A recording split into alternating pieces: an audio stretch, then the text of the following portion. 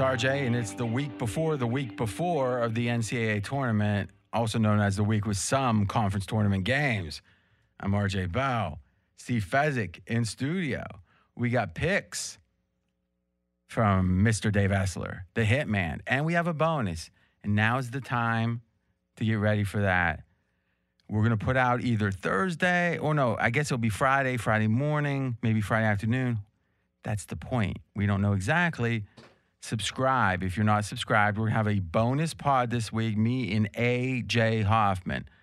A.J. is one of the guys that knows college basketball like the back of his hand, and he's a gambler, and he's won at pregame.com for years now, and he's a radio guy, so he's good on air, and it should be a great pod, and we're going to have him in Vegas for the NCAA tournament extravaganza. Mr. Dave Essler's scheduled to be in Vegas. You know, when Essler's there, Mr. Matty Holt should be there.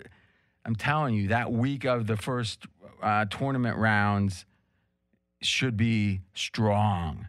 How you doing, Fez? I am really looking forward to this tournament. I feel like we all got cheated out of the tourney last year. And I got to tell you, I think the demand is going to be outstanding for the betting for this tournament. The demand, what does that mean? I think people they love the tournament. They love that first weekend and the fact. So you're saying people who bet are going to bet more? Yes, and the people that bet marginally, they're going to bet a lot more because I think it's the pent-up demand from having nothing last year. And when that happens, you think, oh, I can exploit that. Yes, because more public money into the pool means more recreational money being bet on the wrong sides, potentially. Do you worry about thinking those poor people work hard for their money? Maybe I should try to discourage that? No, they didn't lose anything in last year's tournament, so they're already way ahead of the game. They were fortunate enough not to lose last year, so anything they lose this year is fine. Yes. Hello, is everybody watching? Before I get the party started, you know you want to be invited. Step right up and get a little bit. That's your invite for all the squares out there, Fez. Go, go, go. All right, we got a pretty strong show here. We're going to talk about the Utah Jazz. They just lost tonight in overtime against the Sixers by 8, but it did go OT. Jazz have lost a few games. Does it cause a reevaluation? Also, load management and all the realities of the NBA this season after the short break after last year's Lakers title. Is there a way to apply the handicapping on that? Fez caught a division that he thinks has a big scheduling disadvantage in the NFL. And if you're betting future bets, division odds, Super Bowl odds, even MVP odds, it's applicable.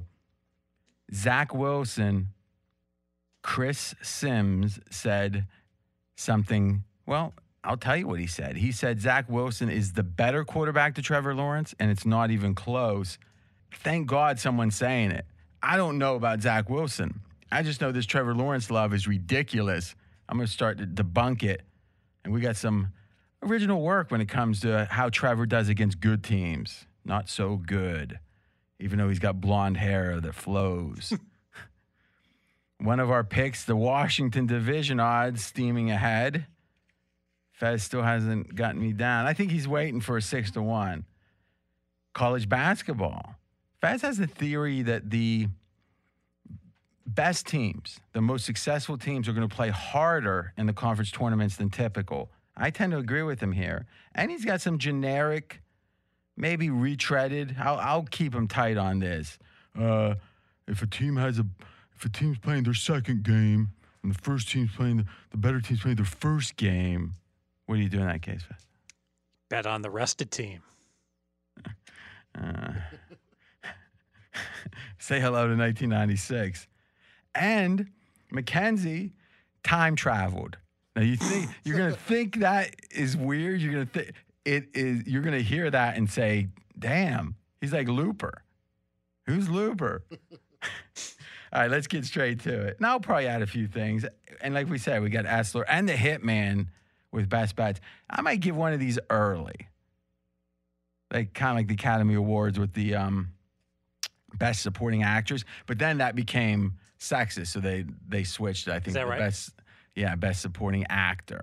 All right, let's start in the NFL. Fez, you have the NFC North as having an extra tough schedule. Why? Because in the schedule, as we know, there are 4 games that you have to play against a specific division within your conference, and then you have to play one. So, to be clear, so let's talk about the NFC North. And what you're saying is every year you've got a partner division in conference. I like that word. And you play all 4 of them. So the fact that if your slot 1, 2, 3, or 4 matches up, you play that in your conference anyway. So there's 3 additional games. So let's use Green Bay, for example. They were number 1 in the NFC North. They are playing whom? What division? So they play the NFC West. Okay, so they would have played the number 1 there regardless. Right. Now, Seattle. the other 3 games are because of the partner divisions, and they are 3 tough teams. Yeah, so you got to play the Rams, Seattle, Arizona, and San Francisco. So you've got 4 teams that you're playing. None of those teams are below average. Arizona's By far the toughest division. Yeah, by far. I mean, it's very possible if they didn't have to play each other so much, if it was just pure power ratings, 10,000 games, some kind of round robin. I mean, the worst team there could be, I think Arizona's the worst team, even with J.J. Watt. So my thought is it's possible Arizona ends up being the 12th or 13th best team in the NFL. Yes. And it could be all 4 are in the top 13. Yes. So you do not want to play the NFC West. And unfortunately, the NFC North, that's their partner division. All right. So that means there's 3 games that generally are going to be tougher for each, whatever the slots are. Now, you play a partner out of conference division, and that is? The AFC North. And the theory is Steelers were not sure, but this is a team that started 11-0. Baltimore, as you say, best team ever. How would you characterize your love of Baltimore? I've never seen a team so good in point differential. Led the league the last 2 years in each year in point differential. No, that's a fact. I'm saying, how did you? I mean, luckily we've got some tape.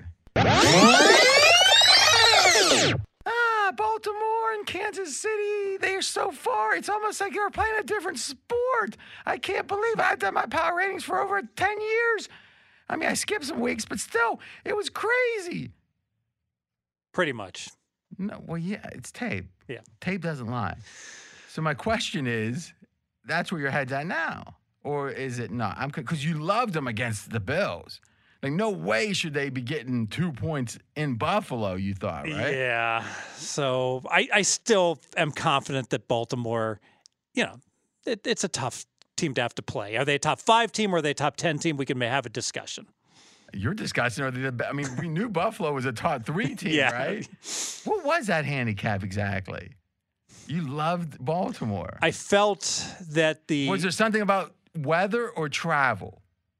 No, it was the COVID. I felt that the COVID disruption, and remember when they had to play Wednesday, then Tuesday, then Monday, then Sunday. I do. But see, that would make it where they'd be underrated because they had a hardship that wasn't being accounted for, except they were considered to be an equal team to Buffalo with that line. So how were they underrated? And they weren't. Because it was a classic. They were overrated. You see, this is a classic example of directionally anticipating a play and not paying enough attention to just what the hell is the damn number, right? Is that well said? I think it is. I think it's your problem, so I would work on it because that's the thing. The way that people handicap today with all the knowledge at their fingertips, your way or some of your default ways were more effective in the past because you didn't have access. Oh, what's their power rating or strength of schedule? It all wasn't at your fingertips. Like a big syndicate would have that, but even good handicap. And then there'd be the types, like Andy Isco. And again, not that he's so much from a prior era, but he had all the like the kind of guys that would have every gold sheet from the last 50 years and fouls and all that. They were the types that, what was that guy? Maul, M-A-H, Hair. What was his name? The guy that was, wrote the books, the math guy. Huey Mall. Okay, you got him pulled up there. And what does it say on that sheet or on that webpage? So he was a mathematician And he was a guy that employed usage of computers long before anybody else did. Yeah, and he's got, like, if you go to the Gamblers Book Club, they still got old, like him figuring all the different calculations on Keno or something. And, back then, that was the kind of stuff you bought in print for him. And he was just a renowned, kind of a guy who had at his fingertips a lot of stuff that we take for granted now, but he did it through a lot of hard work and independent scholarship. Exactly. So a pioneer, if you will, on the computer work with sports betting. Yeah. So I think before there was a lot of, this sounds right. My gut says this. But now it's like, let's check your gut. And then sometimes it's right, sometimes it's not. What's fascinating is, and I just had this, I don't know, epiphany, but it really got pounded home recently. I was reading, I don't even remember the topic, but it was about the assumptions that these guys, I think it was a business-driven thing, the assumptions they had about what would affect, like we thought, if it rained, there would be less of this. And if it didn't rain, there'd be more of that. And what they ended up figuring out was their intuition or their assumptions were like almost random. Like all the stuff that like prior generations literally built their approach on, once they were able to test it, was pretty much random. If it was 50-50, let's say, and they got it right half the time. And you just got to wonder think about the places in your life in which you have assumptions that are potentially confirmed by data, right? If your girlfriend loves you really or not isn't a data-driven thing. So I know we all got those questions about love and whatever else, talent and success. But I'm talking about things like, hey, wind blowing out at Wrigley does this, or whatever does that. What does altitude do if it's cold? That kind of thing. Mathematically, when you do end up having a chance to confirm it or not, I think people were wrong a bunch. Wouldn't you agree, Fez? Yeah, absolutely. And I think one of the examples is that, like, cold weather in December, everyone's like, oh, if I'd only bet, those cold games, I'd have made money. No, you wouldn't have. Under? Yeah, under, because the market was on top of it. And the market over-adjusted, if anything, those totals in the NFL for the cold weather. Which brings up another point. In life, generally, you need to be right. In sports betting, you need to be right and with the minority position. Because if someone says Tom Brady's better than an average quarterback in his prime, let's say, but even now, obviously, that everyone knows. You're right. But so what you're saying is, hey, the cold might have affected, at least empirically, you're saying it did affect the scoring. But now the question is, does it affect it more or less than the perception? And it's the same thing with like a 10 a.m. start for a Pacific Coast team. All right. It's like, it does affect things, but is it built into the line to the, where the effect is a disadvantage for the West Coast team? Yeah, it's built in. Same thing with the zigzag. Zigzag doesn't work anymore. It doesn't work because the market accounts for it. It's not that it's less of a factor. Yeah, and so pretty much you see a zigzag, the line moves 1.25 points, and that's what the data says. On average. That's what the data says it should move, all things being equal, based upon whoever wins game one to fall and not play as well game two. Okay, so we're back to the NFC North.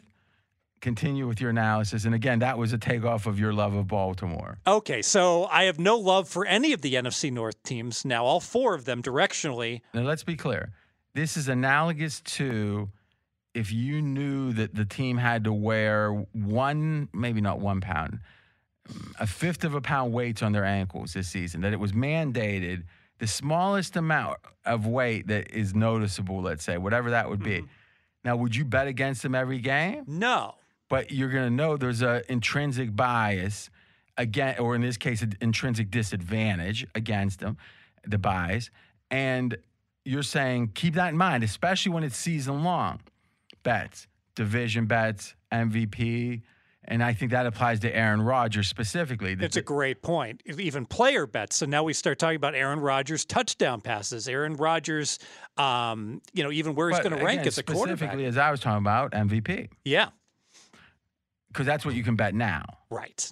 Now, you were thinking, and you think about it with Green Bay, if you look at Green Bay and then you look at Detroit, the bottom of the division, you're thinking there's a disadvantage of Detroit even beyond the two partner divisions. Right, because at least Detroit gets to play two last place teams, right? So that should be a big edge. Well, it's not a big edge. Every fourth place team has that, right? Right. But at least they should get two teams as bad as they are to be able to play. And so the question is and a lot of you guys know this, but just to be clear, is now the other part of who a team plays. They play their six twice each, the three opponents in division. That gets to 6 games. Now you got the two partner divisions, which is 4 and 4, right? So that's going to be 8 plus 6 is 14. Now what do you got? You got 2 more games left, right? Those 2 games are going to be against the 2 other divisions slotted the same as you. So Detroit was slotted 4th. In conference, the divisions other than the NFC West are, and the teams that were slotted 4th are. So Philadelphia Eagles. And you're saying they're better than a typical last place team? Yes. And Atlanta Falcons. I think that's right. So you're saying whatever disadvantage the NFC North has, you think Detroit has even more? Yes. All right. So how do you get at this? We've kind of talked about a few things, and maybe this is something you can get at a little bit now and more later, but how do you get at it? I think you get at it more later. Season win number for the Lions specifically going under probably be 5, I would think. And I could only look under given these scheduling dynamics for Detroit. And in general, in the rest of the division, you're just going to think, I don't know, is this worth an 1/8 of a win? I mean, how much is this a factor for an individual team worth? Gosh, I think more of a half a win. Oh, that seems like a lot. Look at that NFC West though. And Baltimore. And Baltimore. Ooh. All right. I think this was interesting. But I love your point about thinking about the players also, the individual, because you can bet on these guys, year round. Like you made a few of these bets, before the season started, how many touchdown passes guys will throw, et cetera. And if you're playing tougher opponents, you're probably not going to throw as many touchdown passes. That's a good point. And I also think one of the big mistakes that people make, and one I'm going to try to do better at, is the idea that we think a strength of schedule is how good the team is.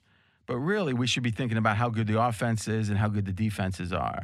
And if you actually think about it and think about how tough the NFC West and the AFC North is, they're much better on D. Pittsburgh, Baltimore. Now, obviously, Cincy and Cleveland's more offense and defense.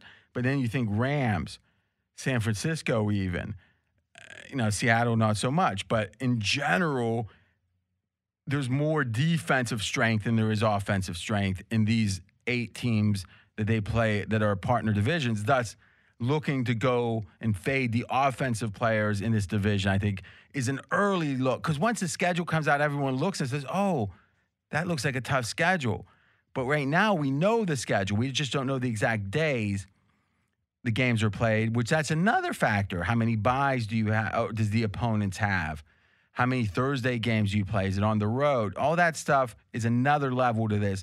But from today's perspective, we do know who they're going to play. Yeah, I love this because almost like independently, you take a look at these at the NFC Central. Maybe you don't like Adam Thielen and you want to play him under the NFC Central? NFC North, the old. Yeah, I understand. And so now all of a sudden, wow, if I liked Adam Thielen under already, think about how good this is, like you mentioned, with the defenses that he's going to have to face. The MVP odds right now for next season, Patrick Mahomes, the favorite, 5-1. Oh, he's great. He can throw sideways. Number 2, Aaron Rodgers. 3, Josh Allen, 13-1. Rodgers is 7-1. Mahomes 5-1. Russell Wilson's never gotten an MVP vote, 15-1. Lamar Jackson, who doesn't play for Buffalo, he's 15-1. But Mackenzie, did you think Lamar got traded? Nope. Yeah. No mistake. That's tough. And Tom Brady, 16-1. I think Josh Allen's a good bet at 13-1. I agree. That seems nice and juicy because it feels narrative, right? Now, last thing about this, because there's another reason to not bet on Aaron Rodgers, which is the whole it's hard to win it 2 times in a row because it feels like the story's played out. Yes. So once you win an MVP, really in any sport, I think, right? All of a sudden it becomes that much more difficult. I disagree. I think it's about I think if you won last year. Yes. I don't think Michael Jordan, when he won his second or third or fourth, it was like, oh, he won 4 years ago, so we're not going to give it to him. Very well said. And I think it goes across all aspects. You're the expert on movies, like in the Academy Awards, right? It's got to be difficult to win Best Actor back-to-back years, right? Yeah, that's interesting. I think that in a way, the Academy's more honest about what their intent is. The Academy Awards' intent is to generate interest in their movies. So anything that's quirky or different, or Meryl Streep for her 28th time or whatever, they like that because they're thinking in a way, the Academy Awards is a live press release. They're trying to create a press release.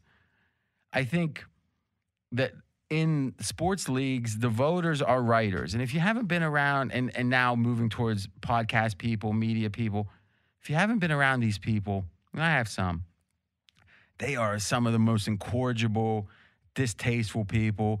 They have a great life relative to the vast majority of the world, but they're mad because back in the day, it was like they were aspiring novelists that somehow had to deign to become a writer for the LA Times or whatever.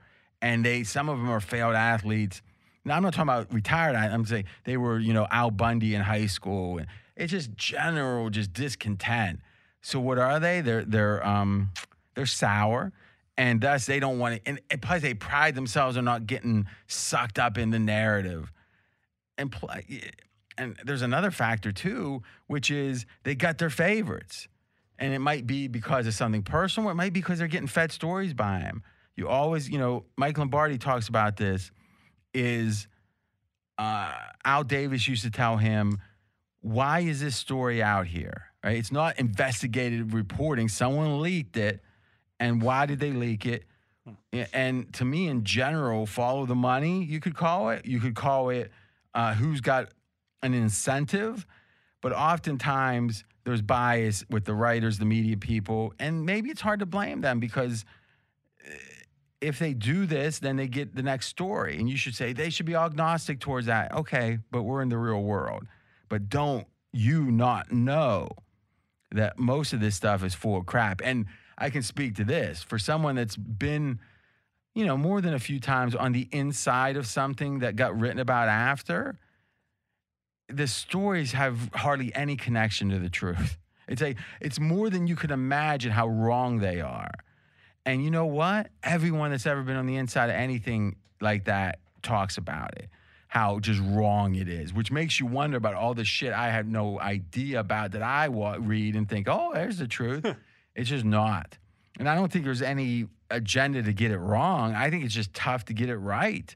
And especially in this day and age where the next stories due the next day, how much, this isn't work 6 months to break a story. This is work six minutes to break a story. And it's usually wrong, or more times than you could imagine. Mackenzie pulls up 2 actors have won the Oscars in consecutive years. Mr. Spencer Tracy, 37 and 38. You were there, Fez. Was that a lot of excitement around that? Come on now. Hey, now. And Hanks, 93, 94. You love Big. Oh my God. The keyboard scene. Oh, it's great. You ever watch Big with Johnny? We have not watched it, but I'm looking forward to it. Oh, that's going to be great. How'd the birthday go? Birthday was great. Played in the snow. Went up to the mountains. On his birthday that night? No, Saturday. I said, how did his birthday go? His birthday went well, but yeah, we had a little cake, and he got this enormous happy birthday helium balloons. He loves it. Does he breathe it in, or you don't let him because it hurts his brain? He just, Daddy, I can blow up a balloon now. I'm like, well, you're 10. That's good. Imagine, listen, Johnny is a nice boy. I say that again and again. But imagine how protected you have to be that Fez is like bullying you. Like you kind of feel like you should bully him just a little bit so he gets used to it, right? Yeah. Yeah. And what I'm saying is, imagine you being able to bully someone. I think I was a good dad here. Like I was talking to him about. No one's saying you're not a good dad. I actually, he was having a problem with the child in school. I said, hit me, and he hit me, and I said, yeah, you got to hit me much harder than that. Now, if you're going to hit somebody, how long ago? This was just a few months ago. Okay. I said, someone comes up and hits you, you hit them back. So give them the first punch and go from there. Strike first, strike hard. No mercy, right? But that's the opposite. of I what know. you're I saying. just had to say it because it's what Cobra Kai's like philosophy But it's not is. applicable. It's not applicable, but it's such a good line. Maybe you should have him start, like, tell him, listen, you got to get a reputation. And, you know, No one will mess with you. it's like in it's like in the movie Family Business, which is a really shockingly, I would say good movie, but a shockingly big stars that really everyone's forgotten. I think it's one of those movies, I think the rights are in limbo because you just don't see it on cable. But it had Sean Connery playing the grandfather, and then Dustin Hoffman played the dad, and then Matthew Broderick Bueller played the son. And Matthew Broderick is a like MIT type, you know, dropping out of grad school right before he gets his degree because he wants to live a real life kind of thing. And Sean Connery plays a crook. You know, he's about 75, 73 at this point, but he's still getting into bar fights. He's still, you know, he did time. Dustin Hoffman's a guy that went to jail working with his dad when he was a kid, got out, got married, and he's a meat packer. But he owns the meat packing plant. So in a way, Dustin Hoffman's down there grinding, getting rheumatoid arthritis with the meat, but it's because he's working it straight. He's on the straight line, on the straight, and he all that for his boy to go to MIT or whatever. And and Sean Connery's just going around banging 30-year-olds still, and there's a lot of conflict.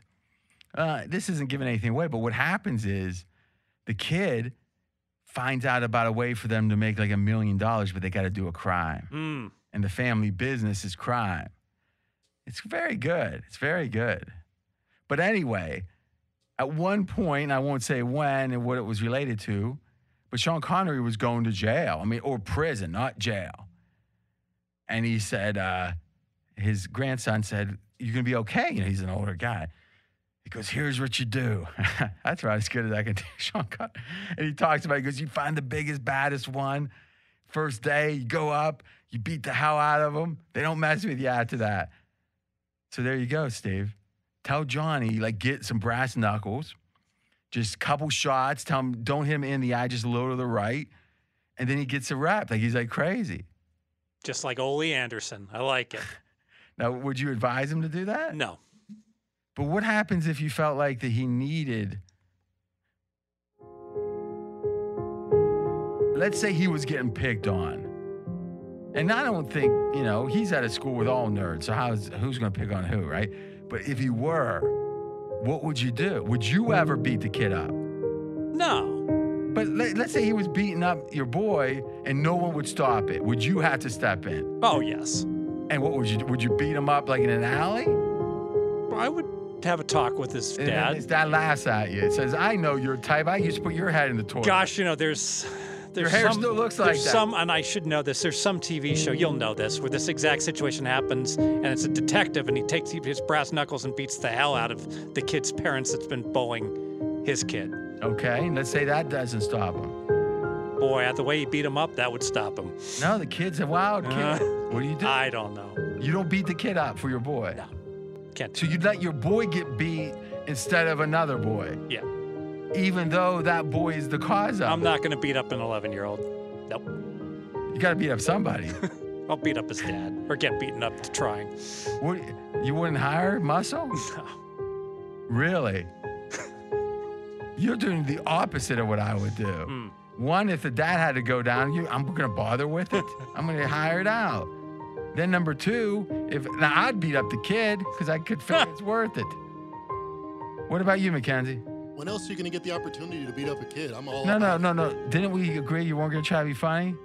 I would beat I'm up asking you a serious question. What would you do? No joking. I would beat up an 11-year-old to protect my cousin or nephew. Or For anything sure. Yes. Every sane person would. Now, would you enjoy it?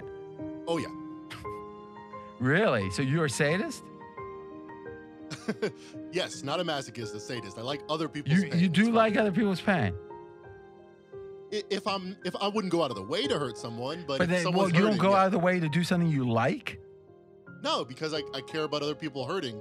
But if I Whoa, have whoa, to wait! I anyway, thought you like it. Yeah, but I also am a moral person. Oh, so you feel ambivalent about it? Yes, it's a good word. All right. You're gonna stick with you wouldn't do anything to protect I'm your sticking boy? with that final answer. All right. In an unrelated note, Dave Essler has a best bet on the MVP. And I got to tell you, when I saw this number, I was like, really? It looks juicy. I might do a little smorgasbord here, a little Josh Allen and a little, let's listen. Well, and probably what's my last NFL bet before the draft, I took Justin Herbert 25-1 to win the NFL MVP next year. Is it a stretch to think he wins it this early in his career? Nope. Mahomes did it. Lamar Jackson did it. And most of you know I'm super high on Staley, the new head coach this year. And just look at last year with a marginal O-line, no eagler for 6 games. Herbert threw for 4,300 yards, which was good for 6th in the league, 3-1 TD to interception ratio. And remember, he was not the starter in week 1. When he came in, started his career 1-7, ended the season 4-0, only thrown 1 pick in those 4 games. So immeasurable improvement. Chargers' schedule looks juicy this year. They've got 9 games against defenses that last season were 22nd or worse in points per game. And of those 9, 7 of them were in the bottom third in yards per pass attempt allowed. When I look at the MVP odds, 3 quarterbacks with shorter odds are guys we can't say with 100% certainty where, or even if in Deshaun Watson's case, they're going to play. I'm not a big fan of letting books hold my money for months on end, but holding some at 25-1 on Herbert for MVP is a risk I'm more than willing to take. Okay, this is the same rationale from Dave Essler that gave us a lot of, lamentably, one of your favorite quarterbacks. He's 5'8", Fez. Who are we talking about? Murray. Kyler Murray. You love him. Somehow love him. But anyway, Herbert's second year. Now, we know last year it was Aaron Rodgers, but prior to that, Lamar Jackson, Mahomes, both second-year guys at the time. Why not? Herbert, no doubt, no freaking doubt, was more pedigreed coming into his second year than Mahomes. He played 1 game. Yeah. 1 game. And Lamar Jackson was almost benched in the playoff. He was nothing that first year. Who knew if he was going to even, it was like, obviously he had a hell of a second year, but wouldn't you agree Herbert had a much better first year than either of them? Yes. So that means the sky's the limit. What do you think? And by the way, 25-1. Nice coaching upgrade, right? So conservative last That's year. an interesting point. This is a counting stats kind of thing. Yeah, and despite of the conservatism, he was chucking the ball all over the place. So now, Well, but chucking the ball would be not conservative. So the yeah, he efficiency- really. Yeah, I think he's a gunslinger. I think the kid is just inherently a gunslinger, and that's only going to be even more so. And if you're betting someone winning the MVP, they better be, taking some risks because that's how you're going to win. All right, I like it. How wide that market out there, Mackenzie? Meaning, is there a bunch of places that have it up? I'd say probably about 4 or 5 books. Let me better way to say it. About a third of the books you'd see this number. So You have a way with words. it's out there, but it's not easy to find. Fez, what do you think of that? I might want a little nibble on that. The only problem I have with it is if you asked me, would I lay minus 200 on Josh Allen versus Herbert? I would absolutely. That doesn't matter. I know. I like the Josh Allen so much better. Okay, but it doesn't matter. The question is this a positive EV bet? Let me think about it. I'm not sure is the answer. So let me give you an example and this is the theory here, not this bet necessarily. So let's say that we know flipping a coin is 50-50. Let's say it's a fair coin. And we know the odds of flipping 3 straight heads is 7-2-1, right? Or 8-4-1. Yes. And then 15/16 is 4. Okay. So if I said, all right, I'll give you 9-1 on 3 in a row. Are you betting that? No, not against you because I've learned that there's something about the coin that's wrong. But yes, I'm betting it. Right. Yes. And let's say the other one was 30-1 on the 16-1. Do you bet that? Yes. Now, do you reevaluate betting the 8-1 that's really giving you 9-1? That's a good point. Right? Now, if you have a finite bankroll, we all have a finite one, but if the amount is really going to stop you from betting, maybe you don't bet it, right? But here, but I want to have, as we talked about on the radio today, a portfolio. And here's a guy you could make a case for. It wouldn't shock us at all if he was not an elite quarterback next year, right? I mean, there's a huge high ceiling on him. Yeah, I like that. I mean, in a way, I almost feel like, boy, see, that's interesting. I think I would certainly take Herbert plus 200. So if you're saying that's interesting, well, first off, it's 25-1 versus what was it, 13? Yes. So it's right there. Okay. So if you're saying, if I said, if Herbert wins, I get 2 units. Allen wins, you get 1 unit. If neither of them win, it's no bet. You'd want that bet. Yes. Well, I think we should do that. All right. All right. I like that too. So I think we make this a nice one. Do 1,000? But you liked Allen as well. I do. But you like Herbert more. I do. Yeah. I think Herbert should maybe be about the same odds. I mean, I could see it being like 18-1 versus 13. Like what, if anything, what we have with Josh Allen is multiple years of mediocre play and 1 year of elite play. With Herbert, we have 1 year of slightly less elite play, but no counterexamples. It's very well said. And really what I'm counting on is Buffalo just projecting to be the better team and getting the favorable rounding from that. That's an interesting point, but I don't even know.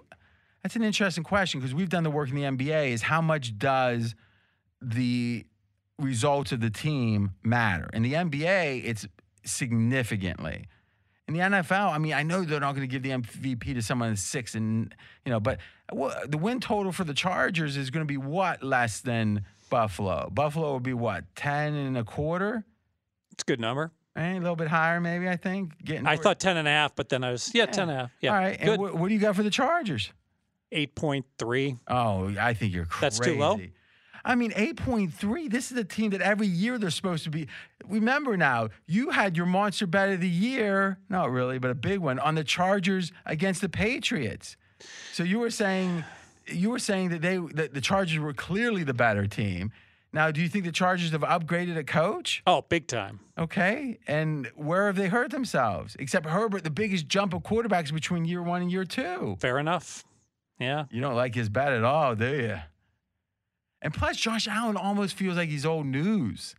Like he had his year. He couldn't win. But the Chargers, I'm assuming fans are going to come back in the stands. And how much are we going to weight the fact that they got a home field crowd disadvantage? But that's the case with every. But what's that got to do with the MVP? Well, it has to do with winning games. Yeah, but it makes it harder to win your home games when your crowd's rooting against you, right? But they've been putting up win totals of them like 10 and 11 over the last 10 years. And every year I hear how good they are. I might think finally it's correct. I don't know. No, I would like it to be someone other than Josh Allen, but I'm going to have a little Josh Allen anyway. Sure. So I'll be fine. But I'm saying, what I'm saying is, if you don't mind, give a little hunt on that. And let me think here. I'd like it to be a nice win. Let me see, 200. But I'd say put 200 on it if we can. Nice little win. I'm on it tonight. Again, it's for me. Yeah. You want some, put yours on. I got it. And if you're, so. I'll shop it. All right. So, anything else on Herbert? And again, I like to bet with Essler. By the way, I do. You can for good reason. You can follow Dave on Twitter at Dave Essler, but there's an underscore, Dave _ ESSLER. Once again, that's Dave _ Essler. We got a bet coming from the Hitman coming up. And Fez, we got a bet from you. What's your bet in? I got 2 bets. One's enough. No, but they're good. All right. What are they in? One's in college basketball. Mm-hmm. Special bet. I mean, you're a specialist in that. The field versus the two. Why don't we do this? After the next segment, we're going to do an early best bet for you. So next segment, as we shift gears here, Zach Wilson. How good is he? Faz has an insight he thinks tells us something about the kid's character. And then I'm going to put a hot take stake down in the ground. Go ahead, Fez. All right. So Zach Wilson played at BYU, and he had a decent year, nothing special, and he wanted to get better. So what did he do during the summer? He pretty much religiously every weekend hopped into his car, drove from Salt Lake all the way down to Southern California to work with John Beck. Are we sure that he didn't drive down with somebody else in their car? He drove his own car. You know that? Yes, it was in the article. Go ahead. So 10 hours stopping only for food and gas. He didn't have to pee ever? Well, all right. Go ahead. And oftentimes he would stay with a BYU teammate that lived in Southern California, sleep on his couch, and he would just work with this guy, John Beck, on the weekends to get better at quarterbacking. And then he'd drive back on Monday, and he would work during the summer, Monday through Friday, and he'd just repeat the process again and again. That's the first time your voice did that. Is that a sign of age, you think? Usually that'd be like a teenager, right? Your voice No, changing. you didn't crack. It's like you lost your wind. Like you were talking. Possibly. Oh, my God. What do you think of Mackenzie busting your balls about your age? Well, Mackenzie should respect his elders. I'm serious, though. It was really mean.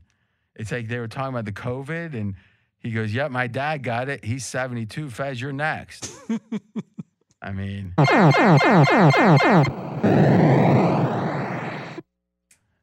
You smiling right now, Mackenzie? Yeah, I got a little smile going. I really didn't mean it as an insult. I just figured, after 70. You realize he's in his mid-50s, right? I didn't mean next, like tomorrow. Next, you're upcoming. Well, I'm going to worry about my cognitive abilities when Mackenzie starts to be able to threaten to beat me at poker. But until that happens, I think I'll be pretty safe. You can tell how bad he is at poker is I set up the bet, and he still lost. I mean, it was like I did more. They could have had a robot play from there. I mean, one of the robots from like Rocky 3. Literally, I believe you said, you know what? It's almost like the movie. You're talking about Rocky 3. I'll talk about Rocky 2, yeah. where Apollo Creed's manager says, you're way up on points. And you set this up for him to be way up on points. All you got to do is last another round, and you win. And what does Apollo Creed do? Comes up to Rocky like, Mackenzie came up to me. You're going down. And Mackenzie's got, somehow he didn't get enough love. I'm not blaming anyone in particular. I'm not saying he needed more love than the average person. I'm not saying he's ravenous for attention and love and affirmation, but he is. I know he went for the knockout fast. Did you not, Mackenzie? And that's part of the insecurity that stems from a lack of love. And then he's always trying to prove himself. You see that, Mackenzie? I'm starting to understand. I'm just thinking, is there a way? I don't know. I don't think I could set up a deal you'd take it. He could win. Big John, you think this boy is a hustler? All right. So your point is he's got a good work ethic. Yeah, and our number one fear when we're drafting 1, 2, 3, 4. What team do you draft with? When an NFL team is drafting is character. Like this was kind of popularized right on draft day, the movie where they were thinking about. Well, I mean, that's obviously what we want to refer to, the movie. Well, but the point was they're trying to figure out, what's between this kid's. The point is it's a movie. But it's what's between these kids' ears. I think it's accurate. Is he going to be putting the time in? Is he committed?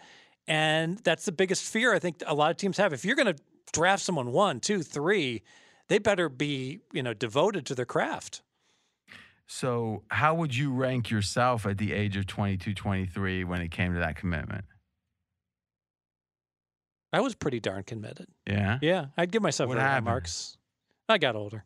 And just figure, what the hell? Because if you think about it, when you get older, in a way, it should motivate you because you realize you're like at the end of the road. Like this could be the last rodeo. And you would think, it's like Brady. Brady seems to be taking each year more seriously now than he was before, right? Yes. But your rationale is as the finite number of opportunities dwindle, I'm going to treat each one like it's less important. Nope. I disagree with that. I reinvent myself, and a lot of my peers don't. Reinvent? Yes. So you mean that what you put out there is some fabrication? No, I'm saying. How can you invent the truth? I'm confused. I'm I'm saying I've explored new betting opportunities that I didn't even look at like 5 years ago, like betting player But that's props. not reinventing yourself. It's reinventing how you bet. Or Yes, but why did you say yourself? Like you're lying to the audience. I is what they're thinking. misspoke. a Freudian misspeak. Yeah, possibly. Do you so. feel like because it seems to me that when I met you, it took a chisel and some type of diamond drill bit to get through to any truth. And then, as the years have gone by, through relentless badgering, I've gotten some truth out of you. Because before you had this facade you were trying to put out there. And then it seems like people would say, from the day we busted through, you've been the same person. Mackenzie, you've been listening for how long? About 4 years. And do you feel like Fez is that, again, obviously you've gained up close insight, but other than that, from what you see as a listener, I bet he feels very similar now to he did then. Yeah, he's still the same Fez we know and love. Love, okay. I'll take it. You see what I'm saying? But if you would have listened, you know what you should do is listen to him like on he used to have really like John Kelly. You should listen on that show and see you'll be like, who is this person? What do you think, Fez? There's been a metamorphosis. But it's been drilling into the truth. See, once you have the truth, you don't need anything else.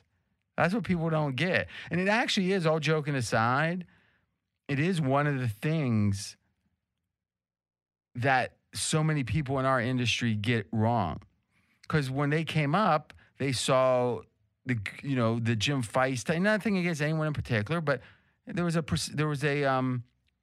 the Saturday morning shows weren't giving you all truth. Guys would never disagree with each other. They wouldn't disagree with each other. I mean, I tend not to disagree with you, but I understand. But that's all I have. People are like, RJ, you always disagree with them. Well, they would rent cars and take pictures and then rent snakeskin boots and then they give them back. And you should see someone Steve knows that he's competitive with, that he knows did that, and his lips were just quivering. He wanted to say it. Does it scare you that I know what you're thinking? Even like the only giveaway was your lips were curled up like someone who was really thirsty, and it was like a big fresh squeezed orange juice. Am I right? Yeah. Yeah. I've paid all the dues I'm gonna pay. Yeah. Have you heard that in your ears the last week? I like that. That means we might see something different. All right. I think there's anything else on Wilson? No. I've got something on Wilson. Phil Simms' boy, Chris Simms. Now, I'll be honest with you. I've never had any dealings with Chris Simms. I did not like Chris Simms to start with. I don't even know why. I'm just being I think some of us or most people need to accept that they've got feelings that don't necessarily have a lot of rhyme or reason to them. We just have them. And they're there. And if you really study hard, there's probably something to it, right? And I probably think, nepotism, daddy was in the NFL, daddy's in media. But you know what? That was a very facile, surface thought. I didn't know Chris Simms. And as I've gotten to, consume his content, the guy's good. And one, he watches film. And to me, I always like film, guys, because I don't know enough to do it. I've bought a few books on, like Smart Football and a couple others. I want to start to understand the schematics more. And then maybe I can start watching the All-22. And again, I'm never going to be an expert at it, but unlike Fez, I try to keep improving. I got more dues ahead of me, and I got no problem with that. See, Steve, that's something you might want to consider. If anything, it's harder to stay on top once you've gotten there because people are trying to knock you down. People get complacent. And not only that, things evolve. One of the things I think it's super important to understand about tech, for example, is usually the greatest software or other innovations are from 20-somethings. And a lot of people think that's because synaptically they are smarter. Einstein did his papers at 26. You hear that all the time. And there is some truth to that at the highest level of thinking. A chess player at 25 is better typically than a chess player at 45, even though he's played 20 years of chess in between. All right. But That's not the reason in tech. It doesn't require that 99.9 percentile of intelligence synapses. What it is they're native to the software language of the day. So if you go back and think about, oh, there was this, there was that, there's Ruby on Rails, there's this. Every, I don't know, seems like 5 years or so, there's a different software language that becomes like, this is it. And you know who embraces it with vigor? The people who are just learning their first software language. The ones that's even 35, they've learned one language before that, if not two, and they're like, I got to learn something else. It's kind of like Fez, where it's like, okay, there's Friendster, there's MySpace, there's Facebook, there's Twitter, Snapchat, and now we're into TikTok. You probably tried a little bit to keep up initially, right? Then screw it. Just go with Twitter. Yes. And think about that. It's a human reaction. And yeah, the smart 35-year-olds are going to learn what they need to learn, but it's not in their blood. It's in the blood of the kid who's 18 learning it. So take that and you can have that for free, Steve. I like it. All right. So Chris Sims, he watches tape. But I think which is even more important is he's not afraid to buck convention. B-U-C-K, buck convention. And I saw it when I listened to his draft special last year. You know, he went through and he had his 5 best cornerbacks, his 5 best DNs, his 5, each position group. And there were more than a few times he said, I know this guy is the clear number 1 on the boards. I've got him 6th or 5th. And I mean, it's like, now what I would have thought was, okay, I feel good about my opinion. The market, though, is wisdom of crowds. I think the guy's maybe 5th. The market thinks he's 1st. I'm going to say 3rd because I'm figuring I'm missing something. And I'm not sure that's the wrong way to do it, to be honest. But the fact he's going, he didn't say it was close. He goes, and I'm going to tell you it's not even close. There's nothing to gain from that because he's already out on a limb. So if it ends up Zach Wilson's better, he wins. By making it even more extreme, he's just telling you the truth, his truth as he's seeing it. And he came out recently, I think it was earlier today. We're taping on Wednesday at the pregame.com offices, Wednesday night. And he said, Zach Wilson is better than Trevor Lawrence, and it's not even close. Wow. Now, I've been, you would call a Trevor Lawrence skeptic. Now, I'm going to tell you, there's counter points here. Mike Lombardi, who I value greatly as an NFL analyst, an expert, he said Trevor Lawrence would go first in any draft. This guy might be the best prospect he's ever seen. So there's certainly contrary opinions. I do feel like the fact that there's a serious person saying this, I think it deserves celebration. Just because it's so different. It's a true expert putting himself on the line. And number 2, I think it speaks to maybe Trevor Lawrence's armor has a few dings in it. Let's look at some work we did originally. Pregame.com originated it. Clemson, when they're favored in the Trevor Lawrence era by 10 or more points. And if we look at Trevor Lawrence in these competitive games, and we're defining that by not favored by double digits. So that means you're favored by 9. It's a competitive game. Jesus, this guy with the blonde hair. All right, so in the 32 games he played that were not competitive coming in, his completion percentage was almost 70%, and his yards per attempt were almost 9. That's outstanding. Now, in the 4 games he played that were competitive. Now, let's go through these. 2018 national championship game, Clemson was a 5.5-point underdog against Alabama. In the 2019 national semifinal, 2.5-point favorite Clemson over Ohio State. In the national championship game that same year, Clemson a 5.5-point underdog versus LSU. And finally, when the Buckeyes rubbed their face in the dirt in the national semifinals this year, Clemson was a touchdown favorite, and we're even calling that competitive. In those games, his completion percentage, Trevor Lawrence, was 10 points percentage points less. 69 against the also Rans. 59. It's like Joe Namath style. 59. This is like 1977. Oh my gosh, he's great. But when he plays anyone halfway close, 59% completion. Oh, I'm sure there was some reason, the wind or something. Yards per attempt down from 8.9 to 8.2. Now, I get you're supposed to play better against lesser competition, but this is looks like it's like the Baltimore Ravens of quarterbacks. They beat up on lesser Bully teams. ball. You know, I got to be honest, the 8-9 versus the 8-2, I think is A-okay. In fact, I mean, remember, he's pounding Vanderbilt and run after catch and the like, but I think you nailed it. That completion percentage basically just under 70% against the Cupcakes, but under 60% against the elite teams. And guess what? His NFL opponents on defense are going to look better than these opponents he had in college, the 4 elite teams he had to play in college. And listen, I'm not saying that even these numbers, I mean, I do think that 59% is too little, but it is the disparity. Now, this runs in the contrast, I guess, with Zach Wilson.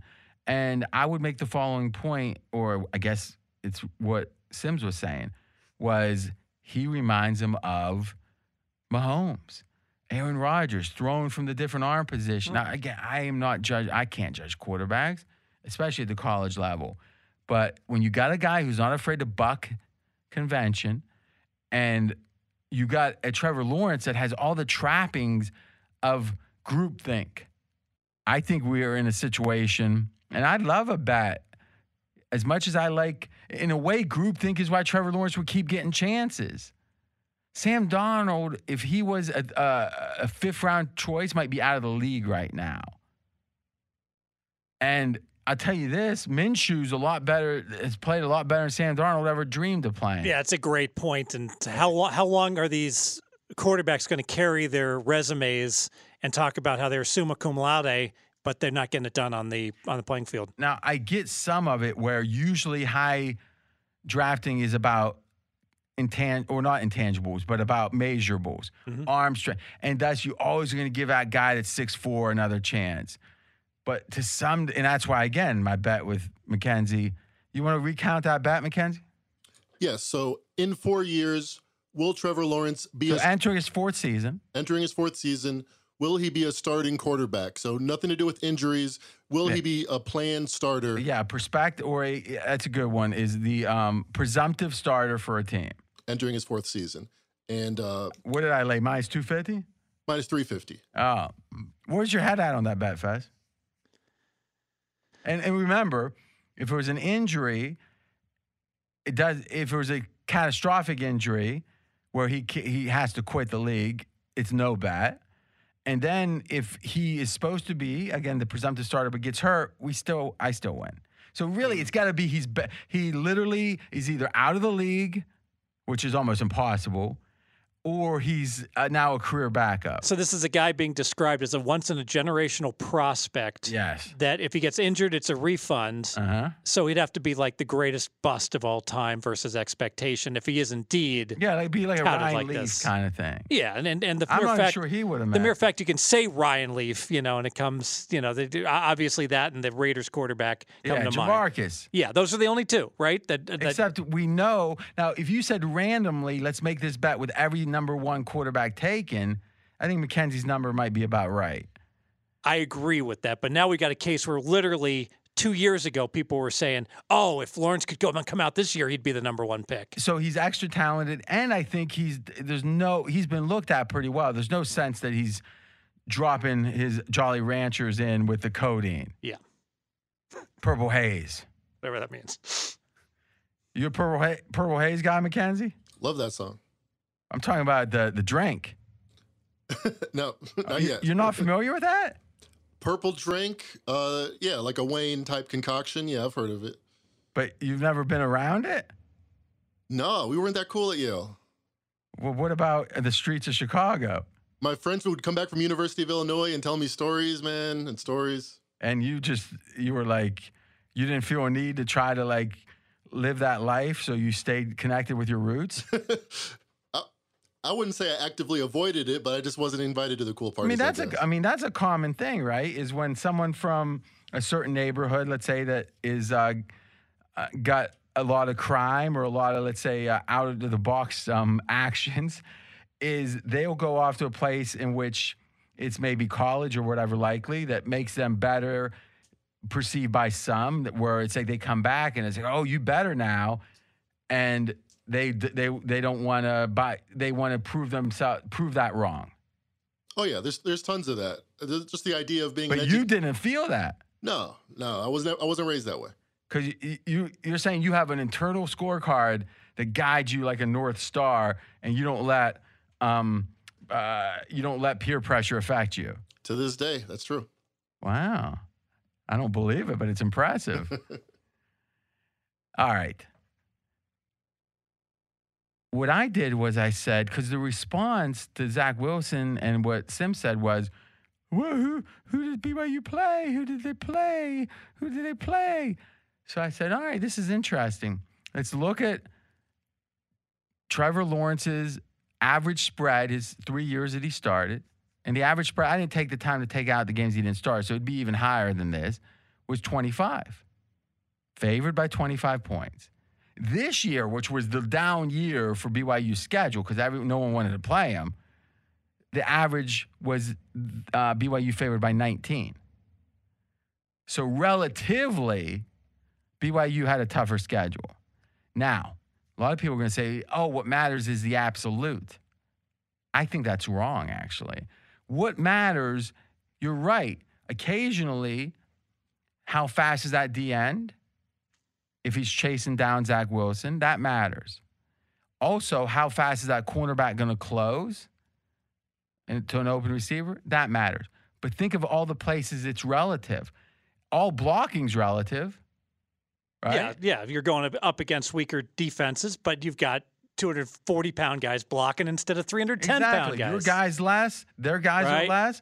Also, the openness of the receiver is going to be relative. Not a lot of BYU guys going to win the 100-yard dash in the Olympics, are they? I'd say if I could have one number, as long as it was Division I, obviously at some point it becomes otherwise.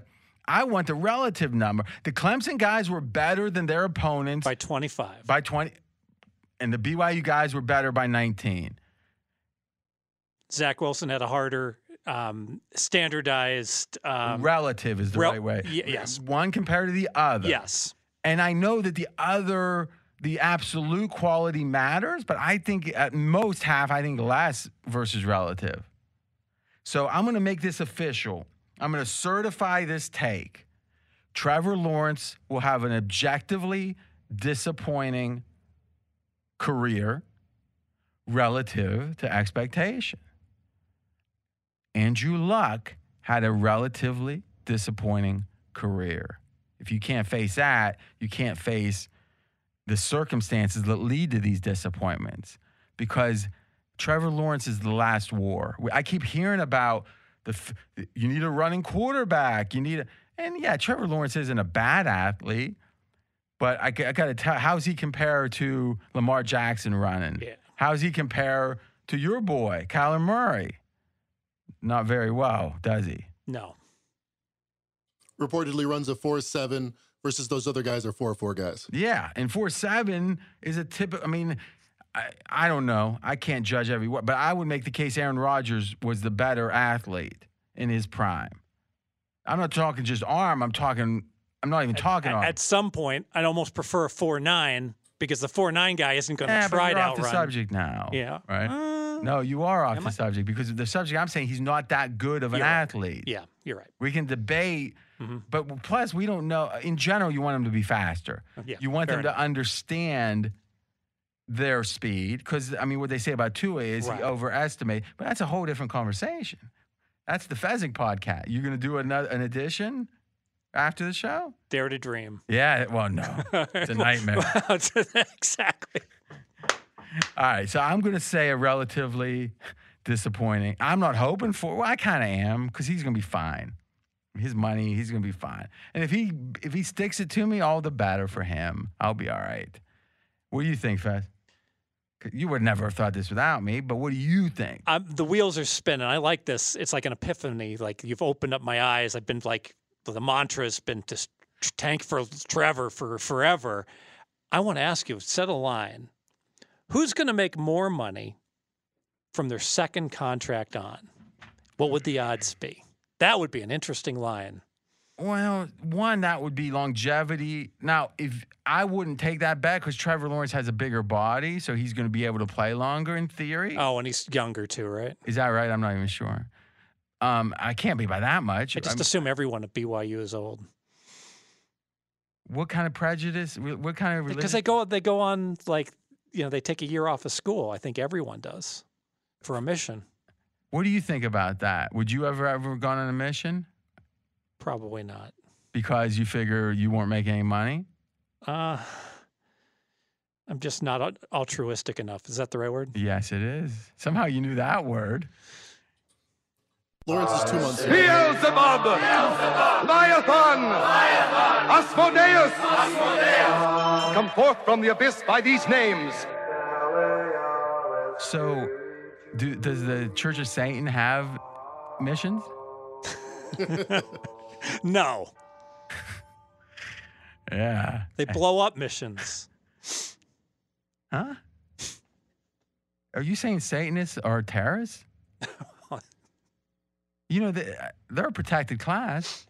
I mean, we're having fun with you having the ethos of the Church of Satan. You might not be a member, but you do realize that they believe in their religion. Yeah, that's true.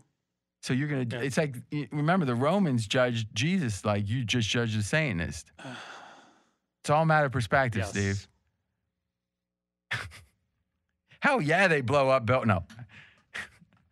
The bet I'd be interested in perhaps would be whose contract, if you look at the second contract when the money starts, and really when there's discretion is the key, right? The first contract slotted in many ways, is who has the more, the better contract. Meaning you'd have to debate, is it average cost per, because is Mahomes' contract better? Yeah. But let's say there was an objective measure of that, then now I would want some odds because remember, there's another bias. The same bias that has the 6'4" guy with the golden locks go first more than he maybe should is the same one that says overpaying him for the second contract makes more sense. It's a good point. I'm more interested in who's going to be the better. I'm about winning and losing. Who's going to be the better performer on the field? You love QBR. Yes. Oh, my God. You love it. You didn't even know about it 2 years ago. You didn't know the difference between total QBR and just raw QBR until like 6 weeks ago, I think I taught you. You'd think you quote QBR so much you'd lean back once and say, I'm going to dig into this QBR. You never thought to do that, did you? No. Do you even have the thoughts and choose not to do it, or it doesn't even come to you to do it? I would like to think it. I'm asking you It doesn't come to me. I've paid all the dues I'm gonna pay. Yeah. Next topic. Oh, we got your best bet, Faz. An early best bet. All right, who's going to win the national title, college basketball? You can place the field, -150, or you can play on Baylor and Gonzaga. Now, this is a prop that's been up for a while. I really like the field. RJ, I want you to help me with this handicap because I think it's strong. Hit me. Okay. Now, for a good part of the year, Baylor and Gonzaga were head and shoulders above everyone else. They were undefeated and like, oh, is anybody going to be able to beat these guys? That was the narrative. And now there's been a lot more parity. Baylor has struggled with relative to how they were playing because they had a COVID shutdown. The Zags not playing quite as well. But here's my breakdown. Right now, Michigan and Baylor, comparable teams. That's how I feel. That's how the markets feel. Both teams have about the same odds to win the title at about 4-1. They both have about a 15% chance. So if they played this tournament 100 times, Michigan would win 15, Baylor would win 15. I think everyone would pretty much agree close to those numbers. And where would you have Gonzaga in that? So what I did is I went in, I didn't look at Gonzaga's odds. What I did is I said, you know what? Which would I rather have, Gonzaga or the Big Ten, the remaining Big Ten teams? Well, wait a minute. You got something objective like Gonzaga's odds. Gonzaga's odds are plus 275. Okay. But I'm going to make the case that I think that those odds. So what you're saying is you're fading Gonzaga more than anything. Exactly right. Because so would you rather have a no on Gonzaga? Yes. Okay. Yes, but that I didn't see that available. So I'm doing what's the widely available prop. So if you ask me, would I rather have the Big Ten or Gonzaga? And if somebody else wins, then it's no action. You know what? We don't need to worry. This isn't speculation. You can just look at all of the Big Ten schools and aggregate their chances of winning. Yeah, and if I look at Ohio State, Iowa, and Illinois, all of them projected to be no worse than a number 3 and probably, ones and twos. Why are we speculating? We got the odds. So what are the odds added up for the Big Ten? Okay. So Mackenzie's got this up right now. You didn't do this analysis? No. So you just... Because there's so much VIG in this number. All you got to do is take the VIG out of all of it. You don't know how to do that? And I got an Excel sheet that will do that for you. You can enter all 60 or 70 teams. But that assumes these are all properly priced across the board. Remember closing line value. They got it. I don't believe that when the house is taking 40% VIG. So some of these numbers are going to be off across the board. Hold on. So you think there's more VIG in certain numbers than others? Yes. That's bull. I don't really sort of conceptually how it can be. There's the true line. And once you take out the VIG, it is the implied true line, meaning there's God's line, and then there's the implied true line once you take out the VIG. The idea that in aggregate, Michigan, like all these teams in aggregate for the Big Ten are going to all be off in one direction. Maybe one's off in one direction. I think others off in another. I agree with that. But I really feel Gonzaga is the team that's off at the plus 275. I understand that, but now you're trying to give me analysis on the Big Ten that makes no sense. You're saying, now allow me as one pillar of my analysis to come up with a whole other concept that could equally be wrong. Well, go ahead. I'm willing to put my money where my mouth is. I would I'm not saying you're wrong. I'm saying I have no idea. I don't have ideas unless I have a thesis that I can back up. And your thesis is based upon an assumption that doesn't make any sense to me. Well, my assumption is that these numbers make no sense to me. Which numbers? The fact that Gonzaga's plus 275, and then I'm looking at 18 to 1s on Illinois, Iowa, and to a lesser extent Ohio State. There shouldn't be that much of a disparity between these teams. They're just not. Yes, Gonzaga's better. Why is it the Big Ten? Why are we even using the Big Ten? I'm glad you brought that up because I'm willing to do this. I was hoping you'd bring it up at some point. I'm willing to do it with the Big 12 also. You can. All right, I don't get my best Big 12 team in Baylor. Let me ask you a question. Yeah. What are you doing? Like, you could say the same thing about saying take every team that starts with a C in their name and add those up and say, how's that compared to Gonzaga? What's the point? My point is it's circular logic. It's all going back to the fact you think Gonzaga is overpriced. Yes. Or underpriced. That's it. So yes. But what I'm saying is nothing you're saying in any way validates that. Nothing. I'm saying if I had never seen the odds that are being offered on all these teams, and you had said... But you don't have any idea how good Michigan or how good the 5th Big Ten team is. All you got's the odds to tell you that. But you're saying they're off. Well, I can tell you Gonzaga was better than all these teams back in December. Okay. But now, over the past 3 months, the Big Ten has played each other and beaten the hell out of each other. And I believe those teams have gotten better because of that higher strength of schedule that they play. And obviously, they've suffered a lot of losses along the way. And I don't think Gonzaga's gotten better because they're beating up on the bad teams. That's a rationale against UNLV, for example, back during the Tarks prime. And yes. I'm not saying that's wrong. I'm saying that, but that has nothing to do with Big Ten or Michigan. You're saying Gonzaga's overrated intrinsically because they don't have tough games, right? Yes. But they're not getting better as the course of the season goes on because how could they? They're not facing a strong enough strength of competition. What does that have? I'm trying to get this whole Big Ten canard that you had. I was just saying if I as a bettor am willing to take the Big Ten. But if your opinion is good enough, why not just say your opinion's Gonzaga?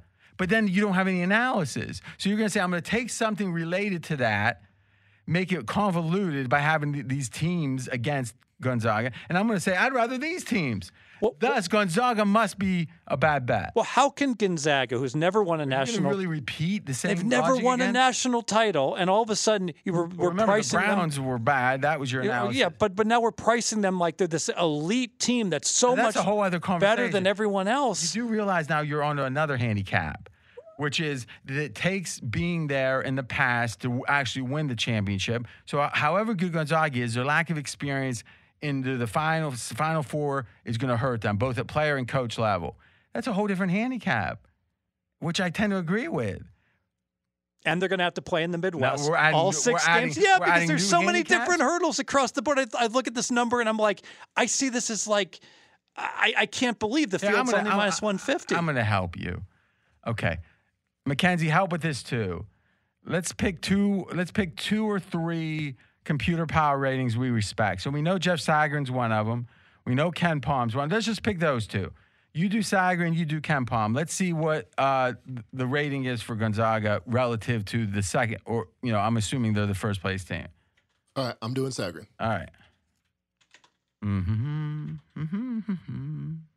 I'll play a few sound draws for you. It is no secret that the company I built, some call it an empire, is precious to me. That's from Dallas when they were reading Jock's will. It was great because Miss Ellie, who I was a big fan of, Miss Ellie. If you're too young to have watched Dallas, it's pretty good. Mackenzie, you watched the scene recently. It's pretty good.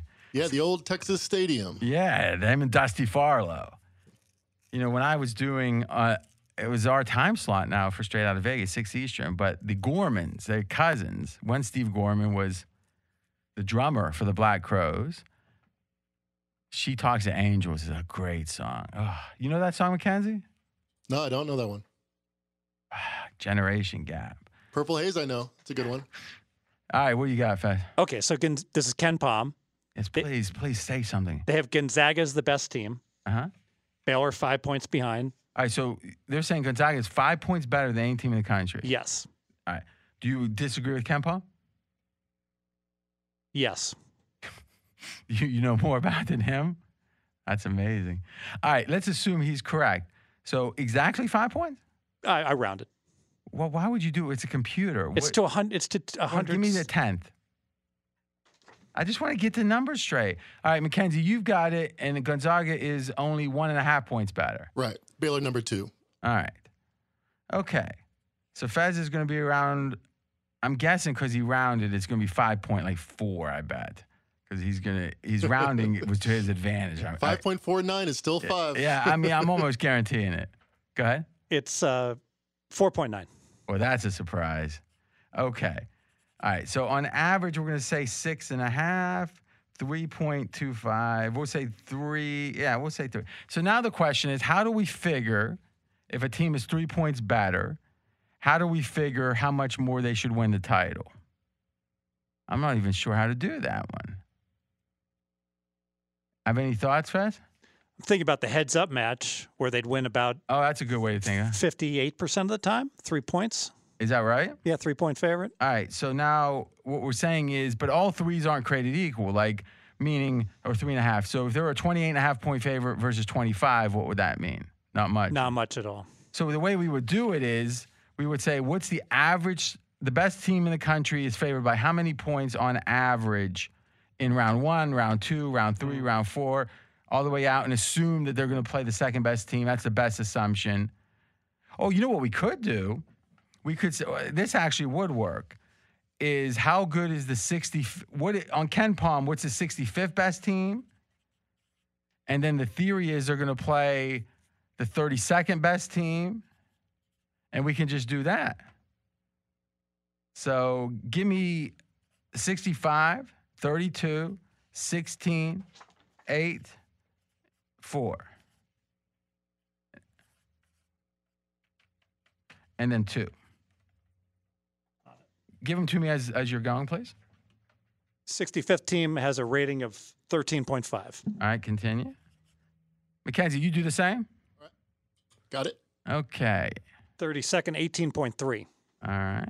Mackenzie, what's your 65th? 81, which is 7 or 14 points worse than Gonzaga. Okay, minus 14. The 65th team's only 14? Wow. Oh, this is a little deceiving, that first one, because it's going to be the at-large versus but the first one we're going to call 100% chance to win anyway, so we won't even have to worry about that. 18.3, what's Fez's? What's number 32 for you? 10 points worse. All right. Number 16, Fez? 22.3. Okay. Mackenzie? 8.0. All right. Fez? 8th is 24.8. All right. Making the sausage, baby. 7.6. 7.6. All right. Number 4? 29.9. All right. Mackenzie? 4 points worse than Gonzaga. So Sagarin's got, we know they got it tight. Go ahead. Then 2 is 31.9. All right, so Fez, go back through yours and get me the differential against Gonzaga for each one. Okay. And then we're going to go down and just do the average. And then we'll create a money line. What do you think, Fez? I'm liking this. Yeah. Somehow I just saying, I think so doesn't do it. I like it, though.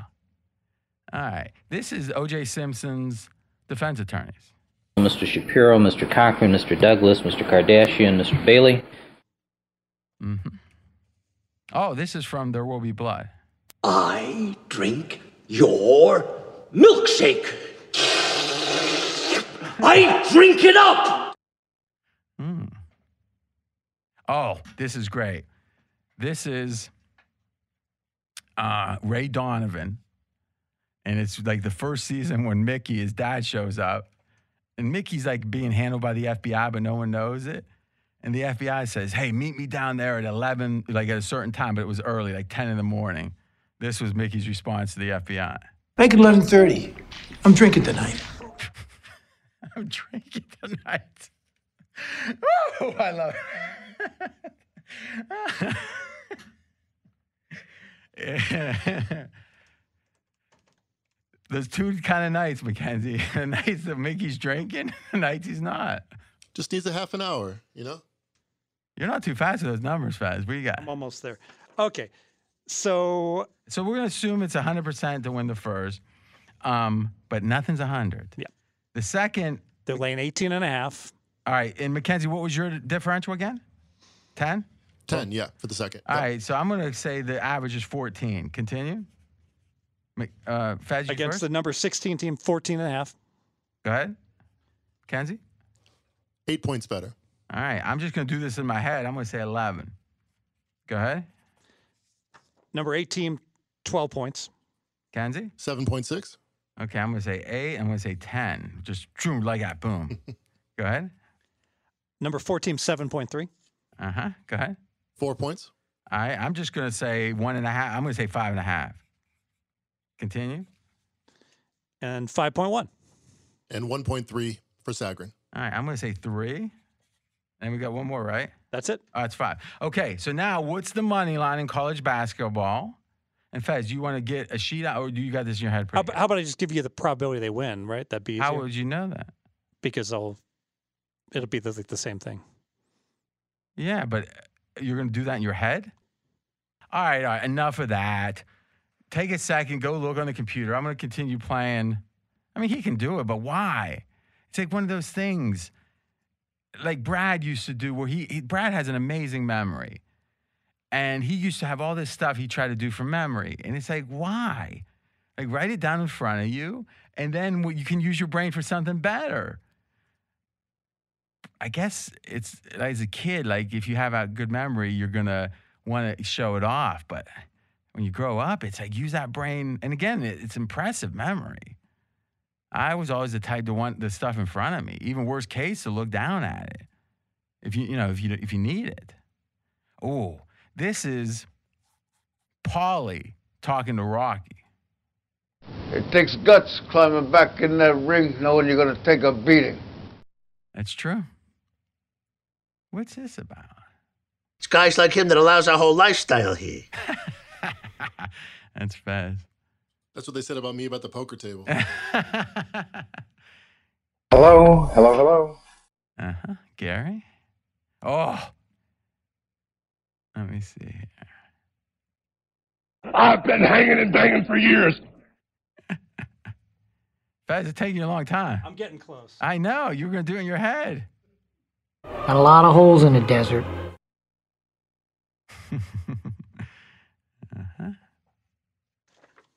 All right. Fine. Oh.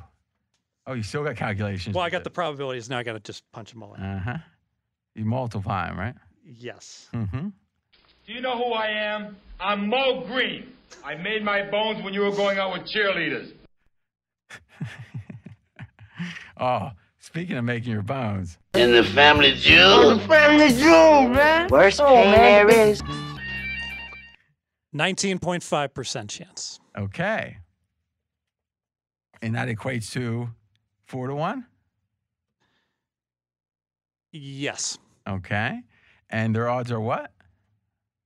Plus 275. Okay. So now here's the thought.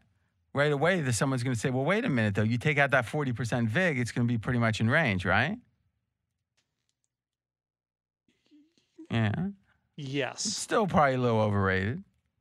So now the question is all this flawed because we're taking a 40% pool, take out, and now we're going into like a 10% takeout if it's got a 20 cent, or I guess a 20 cent line is going to be a 5% takeout.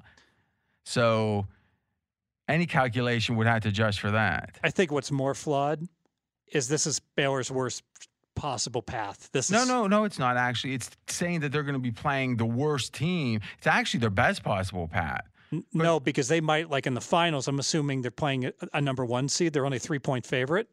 Oh, but they could be playing a 6 seed. I think first off, history tells us that's not going to happen. But also, I think you're right that the lines are a little tight late, but I think they're a little better early. Like to say they're playing the 32nd best team when there's only 32 teams there means they're playing the worst team. That's a good point. So we've got them playing the worst team every step of the way. And I think in general, they're going to play harder teams early and easier teams later. I think that's strong because there'll probably be one upset team that they'll get. But in a way, what we're saying is Gonzaga's odds are about right.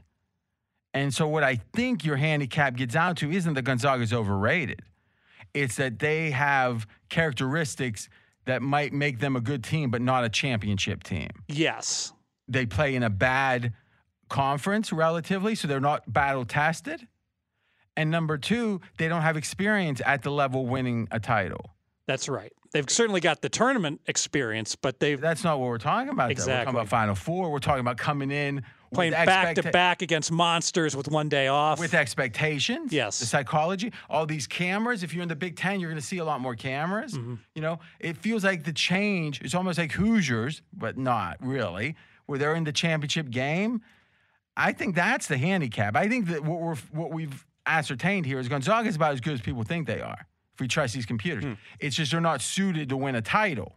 If they were going to play 10,000 games in a simulation, they're the best team.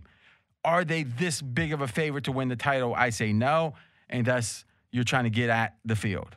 Yes. And what is interesting is how we came up with just over 19% doing it with the math. Mm-hmm. Well, if I assume 20% rounded up to Gonzaga. On the takeout? Oh, go ahead. No. There's no takeout because it's just math. I understand this, yeah. Yeah, so, and remember, if there's 15, we just assume 15% for Baylor, so 20% plus 15% is a 35% number. So the field would be 65%. So what you're saying is we're not comparing it to the title odds, we're comparing it to your bet, which makes sense. And you're saying we just calculate, and it adds up to 35 with Baylor, the second one, and we're doing Baylor's just by guessing in a way, the takeout. All right. Yeah. And what you're saying is that with the VIG, so 35% would be what? Almost plus 200 you would need. Minus 187 would be the break even if you're a 65% bet. And you're laying 150? Minus 150. Mm-hmm. So what we're saying here is saying, because I think so, isn't maybe the handicap. But you've probably had the right answer. Yeah, yes, and I think I lucked into the answer because I actually had. No, your instincts are great. I had 65% actually written down as being. No one's questioning your instincts. They're as good as they're probably better than anyone I've ever met. But that is no excuse not to do the work. You're right. Because what you got to do is you got to show how. One, people want to hear how to think about these things. Two, they want more than because I told you so. And I love what you said about just take the computed percentage in each of the 6 games. Obviously, that's what their chance of winning, right? I've never heard anyone do it. There's a chance there's a flaw in it, but we're coming at it a couple different ways. I think it's all. Here's why I like the instinctual play. This is the highest. We can trust our numbers the least this year. There's just COVID. There's all these variables. Whatever amount of variables there typically is, we said this in the NBA Finals. We said this will be a higher variance higher variance NBA playoffs. And weren't we right? Miami was the worst team to make the finals in a long time. Milwaukee was historically good, and they were gone early. And they were the year before too. But yeah, maybe that's not that. You're right. But just in general. Clippers got beat. Yep, I agree. That doesn't happen as odd. I think this is the perfect year. If you're ever going to fade, I wouldn't have to know the chalk. Hey, is this price about what the market thinks? Yep. All right, give me the field. I think that's a good bet. In fact, we'll use that I think that should be your centerpiece on Friday straight out of Vegas. All right. What do you think, Mackenzie? I love it. I love it that we came at it in a practical, objective way, but also just old school handicapping, gut instincts. I think it's the right side. Ladies and gentlemen, please hold all tickets. The stewards have posted the inquiry sign. I just had an epiphany. Yes. There's a prop that always comes up in the tournament. The Final Four, add up the numbers, the seeds, over, under 11.5. You got to feel. So let's do this. Let's, if it comes in at market, as soon as you see it, I'll take up to like 2 dimes on it. Yeah, on the over. So gobble it up. Yeah. Over, yeah. All right, get as much as we can. What I'm saying is let's not sweat that we got something at a certain number. Now it's a half point. I think this one's going to be way This off. is the classic example you taught me of the implied bet. You made a statement that was an implied bet on this prop, right? Yeah, I like that. No, you're very good at finding the ways at the theses or thesi. I don't know. I'm RJ Bell with Steve Fezzik. And in the control room, often with an open mic, McKenna. And then when he laughs, he tries to laugh and he can't get to you hear the muffled laugh. If I had to explain Mackenzie, it really would be this simple. When the mic's supposed to be on, it's off. When it's supposed to be off, it's on. He's exactly correct if you did the opposite, George Costanza style. All right, so do you still like this? And if so, they don't put a yes, no on a favorite like this at some point? I bet maybe they will in Jersey. Let me check Circle. Well, I don't care. We're on there right now. I mean, we'll get to it, but you like it. Yes. Meaning because I've seen that bundling, because these two were the big favorites, and then, like you said, Michigan's kind of coming. Boy, it's interesting. The fourth favorite's 18-1. I think that's another reason that mathematically it might be a good bet, but the public's thinking, well, Gonzaga could win it, Baylor could win it, and Michigan could win it. Who freaking else is going to win it? And that's in their mind, they got 2 of the 3 that can win. Exactly right. Now, exactly implies you had that figured out, and it's being confirmed. You've talked about this game for 22 minutes. You haven't talked about that. Well, for a good part of the year, people weren't even. You haven't talked about that, have They you? haven't even put in Michigan in. I talked early on how these were the 2 teams. They were like, one of these two is going to win. But usually they bundle up the 2 favorites. They get it close to even money. That's why they do that. And some years they might have 3 in the bundle, but they want to usually 4 actually. They want to get close to even money. Exactly. All right, here's what I'm going to do. I'm going to go. We just keep recording. I'm going to go get a little snack because I'm hungry.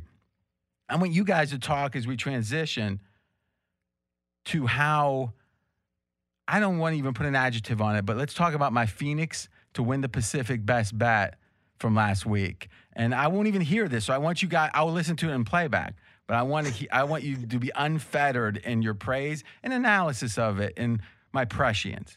Mackenzie, you could start. Well, there's one big market in the NBA. If you listen to Fox Sports Radio, you'll hear conversation about these 2 teams quite often, as most of those shows are based in Los Angeles. And that would be the Lakers and the Clippers. So if there was only a way, also 2 teams that we don't think really care about the regular season as much as an up-and-comer like the Suns. So, Fez, is there a way that we could fade both the Lakers and the Clippers, but just in the regular season? If so, I can't think of it. How would we get about that? So RJ nailed this, and then he took a look, and frankly, I don't think any of us pay any attention to divisions in the NBA. But as it turns out, in the Lakers and the Clippers, and they are in the same Pacific Division, there's the Phoenix Suns. So we took a look, and what's this? All 3 teams were within 1 game of each other in the standings. And they're actually odds up on who's going to win the division. So you got 3 teams that are all comparable. And the projections, remember, the feeling is that the Lakers and the Clippers are going to get better in the playoffs. maybe not necessarily play at 100% during the regular season. Now, that's not the case for Phoenix. Phoenix is a team that we would expect would maximize their effort each and every night during the regular season. Maybe not as high a ceiling, certainly, in the playoffs. Look at what the odds were, though. The Lakers and Clippers were the prohibitive favorites to win the Pacific Division. I'm back. Both around plus of 100. And the Phoenix Suns, the little forgotten Phoenix Suns, 12-1 to win the division. RJ's like, Fez, Mackenzie. Gimme. It's like, Fez, how many games out is Phoenix? What are they, like 3 or 4 games out? And I'm like, they're a game out, RJ. And you're like, what? And then we did some more research. RJ asked us to go ahead and do this. And as it turns out, who's been the best team in the NBA since all the teams returned to play in the bubble? Well, it's not even close. The Phoenix Suns are winning 74% of all their games. We're talking playoff games and regular season games. Nobody else has won more than 66%. So you've got a Phoenix Suns team that's been clear-cut the best team since March, and we're getting them 12-1. Well, since then, the Suns beat the Lakers, and the Suns are now, by decimal points, in first place in the Pacific Division. And I like the trend line also. The trend line of LeBron hadn't missed a game all year long. Well, all of a sudden, he's going to take tomorrow, Thursday, off. His first game missed, and I think he'll be looking at some load management over the rest of the season. Is it tomorrow or it's tonight against the Kings? It's tonight. Game's going on right now. Well, yeah. And right now, the Lakers are down by 8 points with 6 minutes left. Gotta love that. Ooh.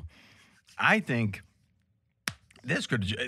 and another thing, Phoenix, if I'm not mistaken, they started a little slow this season because when you get a guy like Chris Paul, I mean, the trend line for Phoenix is really strong, right? They've won like 14 out of 17 or something. Yeah, exactly. They had a stretch where they're 9-1, and I think it is 14-3 or something like that. Yeah. Mm-hmm. So, and who knows about again? It's 12-1. I'm saying at the time I said maybe it should be 8-1. You're like, you sure? In hindsight, I'm not even sure it shouldn't have been like even like plus 200. Maybe all three should have been about the same. Yeah. Well, what's interesting is initially we talked about it, and I love where you got at this. You're like, all right, Clippers, Lakers, who should be favored? And they're like, you know what? I think LeBron is going to go ahead and little load management. AD is out. Clippers should be favored, 2-1 favorite. So then when you ask, Phoenix versus the Lakers, I don't know who's going to win more games, over the course of the season. Those look pretty comparable teams. So back of the envelope, we said they play the season 4 times. We get 2 Clippers, 1 Laker, 1 Phoenix. Phoenix 3-1 should be the true odds, and we're getting 12-1. I mean, even if we made some bogus assumptions along the way and we're a little bit wrong, we still get a fantastic overlay. I'm feeling good. Now, obviously, 15-3 straight up. 14-4 ATS. Trend line, baby. Wouldn't be funny if they win by like 6 games. I always dreamed not just to win the Super Contest, but to be up by 5.5 games so I could do like a live stream flipping coins the last week of what I was going to pay because it don't matter. Didn't get my picks in? It's okay. So the question is, at the current number, is it still a good bet? Because some people were, I don't want to say stupid enough not to listen to last week's show. And now they're suffering. I think it is. And I like also this whole Booker initially getting overlooked for the All-Star selection. Even more motivation for, I don't know about you, but if they did that to me, I'd do something about it. And I'd go win that division. Oh, that was the night we were bet. Was last week's recording is when Booker went over? Yeah, yes. During the game, yeah. Oh, I thought we were going to hit the what's that called? Canasta, or some people, there's a different phrase I hear, like Yahtzee. I thought that's what I was going to hear. Like that. You know what's hilarious about that game? I just saw recently, don't ask me why I was looking at the play-by-play. So Booker has 33 points, and they're down by 3 with 5 seconds left. I was watching that, yeah. If he hits that one, it would have been Yahtzee. Yeah, because it goes to overtime, and he already has 36. All right. It's been long, so let's see what we got here. I'm going to skip. We're talking about Washington, the football team, next week. All right, Fez, this is what we want to do. Hit us with your college basketball theories, and then we'll go into and we'll get the best bet from the Hint Man. That's NBA related, Let's do the Hitman right now. So Thursday, NBA, it's the Miami Heat against Zion and the Pelicans. And he's got a player prop. Let's listen. Best bet, Bam Adebayo over 18.5 points, and I like it all the way up to 20.5. So Bam Adebayo is coming off one of his worst games of the season against Atlanta, scoring only 11 points. He admitted after the game that he needed to be more aggressive, saying, "We started off slow, so I was trying to get my teammates to ball. Sometimes you got to do more and put your head down and make plays. It's quite simple. I got to do more." Well, Bam gets a great matchup to do more against a Pelicans defense that's allowing the 7th most points per game to opposing centers, and the Pelicans games are being lined in the 230s due to their super fast pace and overall poor defense. Look for Bam to have a ton of opportunities to make plays and bounce back against New Orleans. Best bet, Bam Adebayo, over 18.5 points. The translucent one, the Hitman, says, give me over Adebayo. What you got, Fez? Bet Labs just came out with an alert that Adebayo has hit the injury list. I don't know what the injury is. He's questionable. So I'd be careful about betting him over. So the rationale is if he's really hurt, he doesn't play. But there's some circumstances that he's hindered but still able to play, but it would affect his performance, obviously. Now, the catch-22 is if the line got readjusted, you can handicap the injury. That's right. But what we'll say is whenever you're giving stuff a day early or more than a day early to record it, there's going to be the variables here. If you've already played it, you eat it. And the assumption is play as early as you can anything because it's going to be pretty random if it's good or bad for you. But we know odds get more accurate as they get closer to the game. So thus, play early if you can. Obviously, once you have the information, if you haven't bet yet, you don't bet as if you don't have the information. He'll still, though, have to get this counted to his record. It's the way we play. And there you go. Let's continue on to college basketball. Now, Fez, don't do the clear your throat 50 times. Give us the facts here.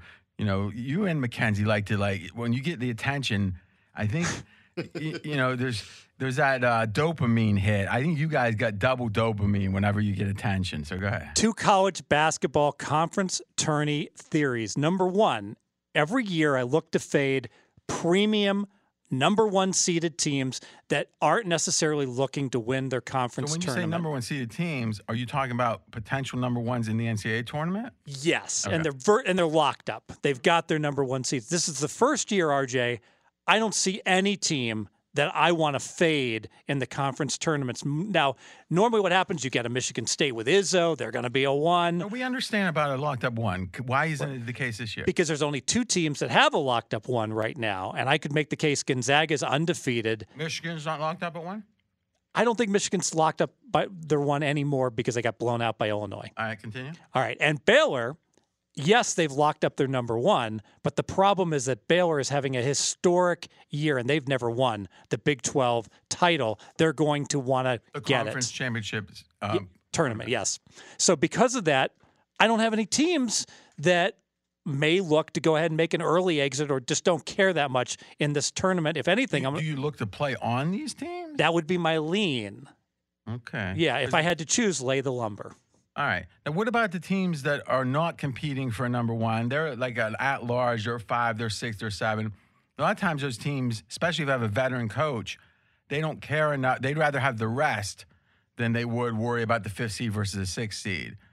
Do you think that's just as applicable this year? No. And the reason being is that the tournament starts a day later this year. So it starts on Friday. Instead of Friday, Thursday. Saturday, Sunday, Monday. Yeah, so that's an extra day of rest for everyone. I think that is a pretty significant factor that is going to make it less likely that teams just mail in the tournament. Now, that's a good point. Because it used to be if you found the team that won, I think the ACC was a Sunday one, and they were if they played Thursday especially, the public sees them win it, they're tired, they're favored by 22 points. That was a nice bet on the dog. Yeah. And it wasn't unusual for the ACC to have a team like Syracuse have to start playing on Thursday and have to win 5 games to win it all. Now, I know things have changed, but I don't think talking about the old times, we should talk about Syracuse and the ACC. All right, yeah. I mean, there still is the Big East contingent out there. All right. What's your number 2 point? Number 2 point, let's talk totals. And when betting totals in conference tourneys, I always look to play first halves under, but second halves over. And the reason being is oftentimes these conference tourneys, they're in unfamiliar venues that, like we in Vegas here, we're still going to have 3 conference tournaments right here in Las Vegas. So a shooting background that neither team is used to, unfamiliarity, they're going to start slow. And also, oftentimes... Oh, is this the case the first game at the venue or all games? Yeah, all games, but the first game especially. And then oftentimes both teams, hey, it's win or go home. Both teams play tight early on, and that leads itself to a lower scoring first half. So I know everyone's asking, well, why not just bet the games under? Well, the problem is the end game. It is not unusual at all that you see teams just go balls to the wall, all out to try to catch up in a regular season game. If a team's down 14 and there's 2 minutes to go. So the game states in which the team trailing fouls broaden. Exactly right. And the game stage at the point where they just go ahead and throw everything at their opponent when a team's down 18 with 3.5 minutes to go, they probably write it off over the regular season. I understand. So here's my question, though. If the lack of familiarity at the venue is a problem into the second game, it's going to continue being a problem in the second half of the first game. So there is that downward pressure on the under, but you're saying you add in the increasing, the stakes are higher, and thus it leads to more scoring in the second half for various reasons that we just talked about.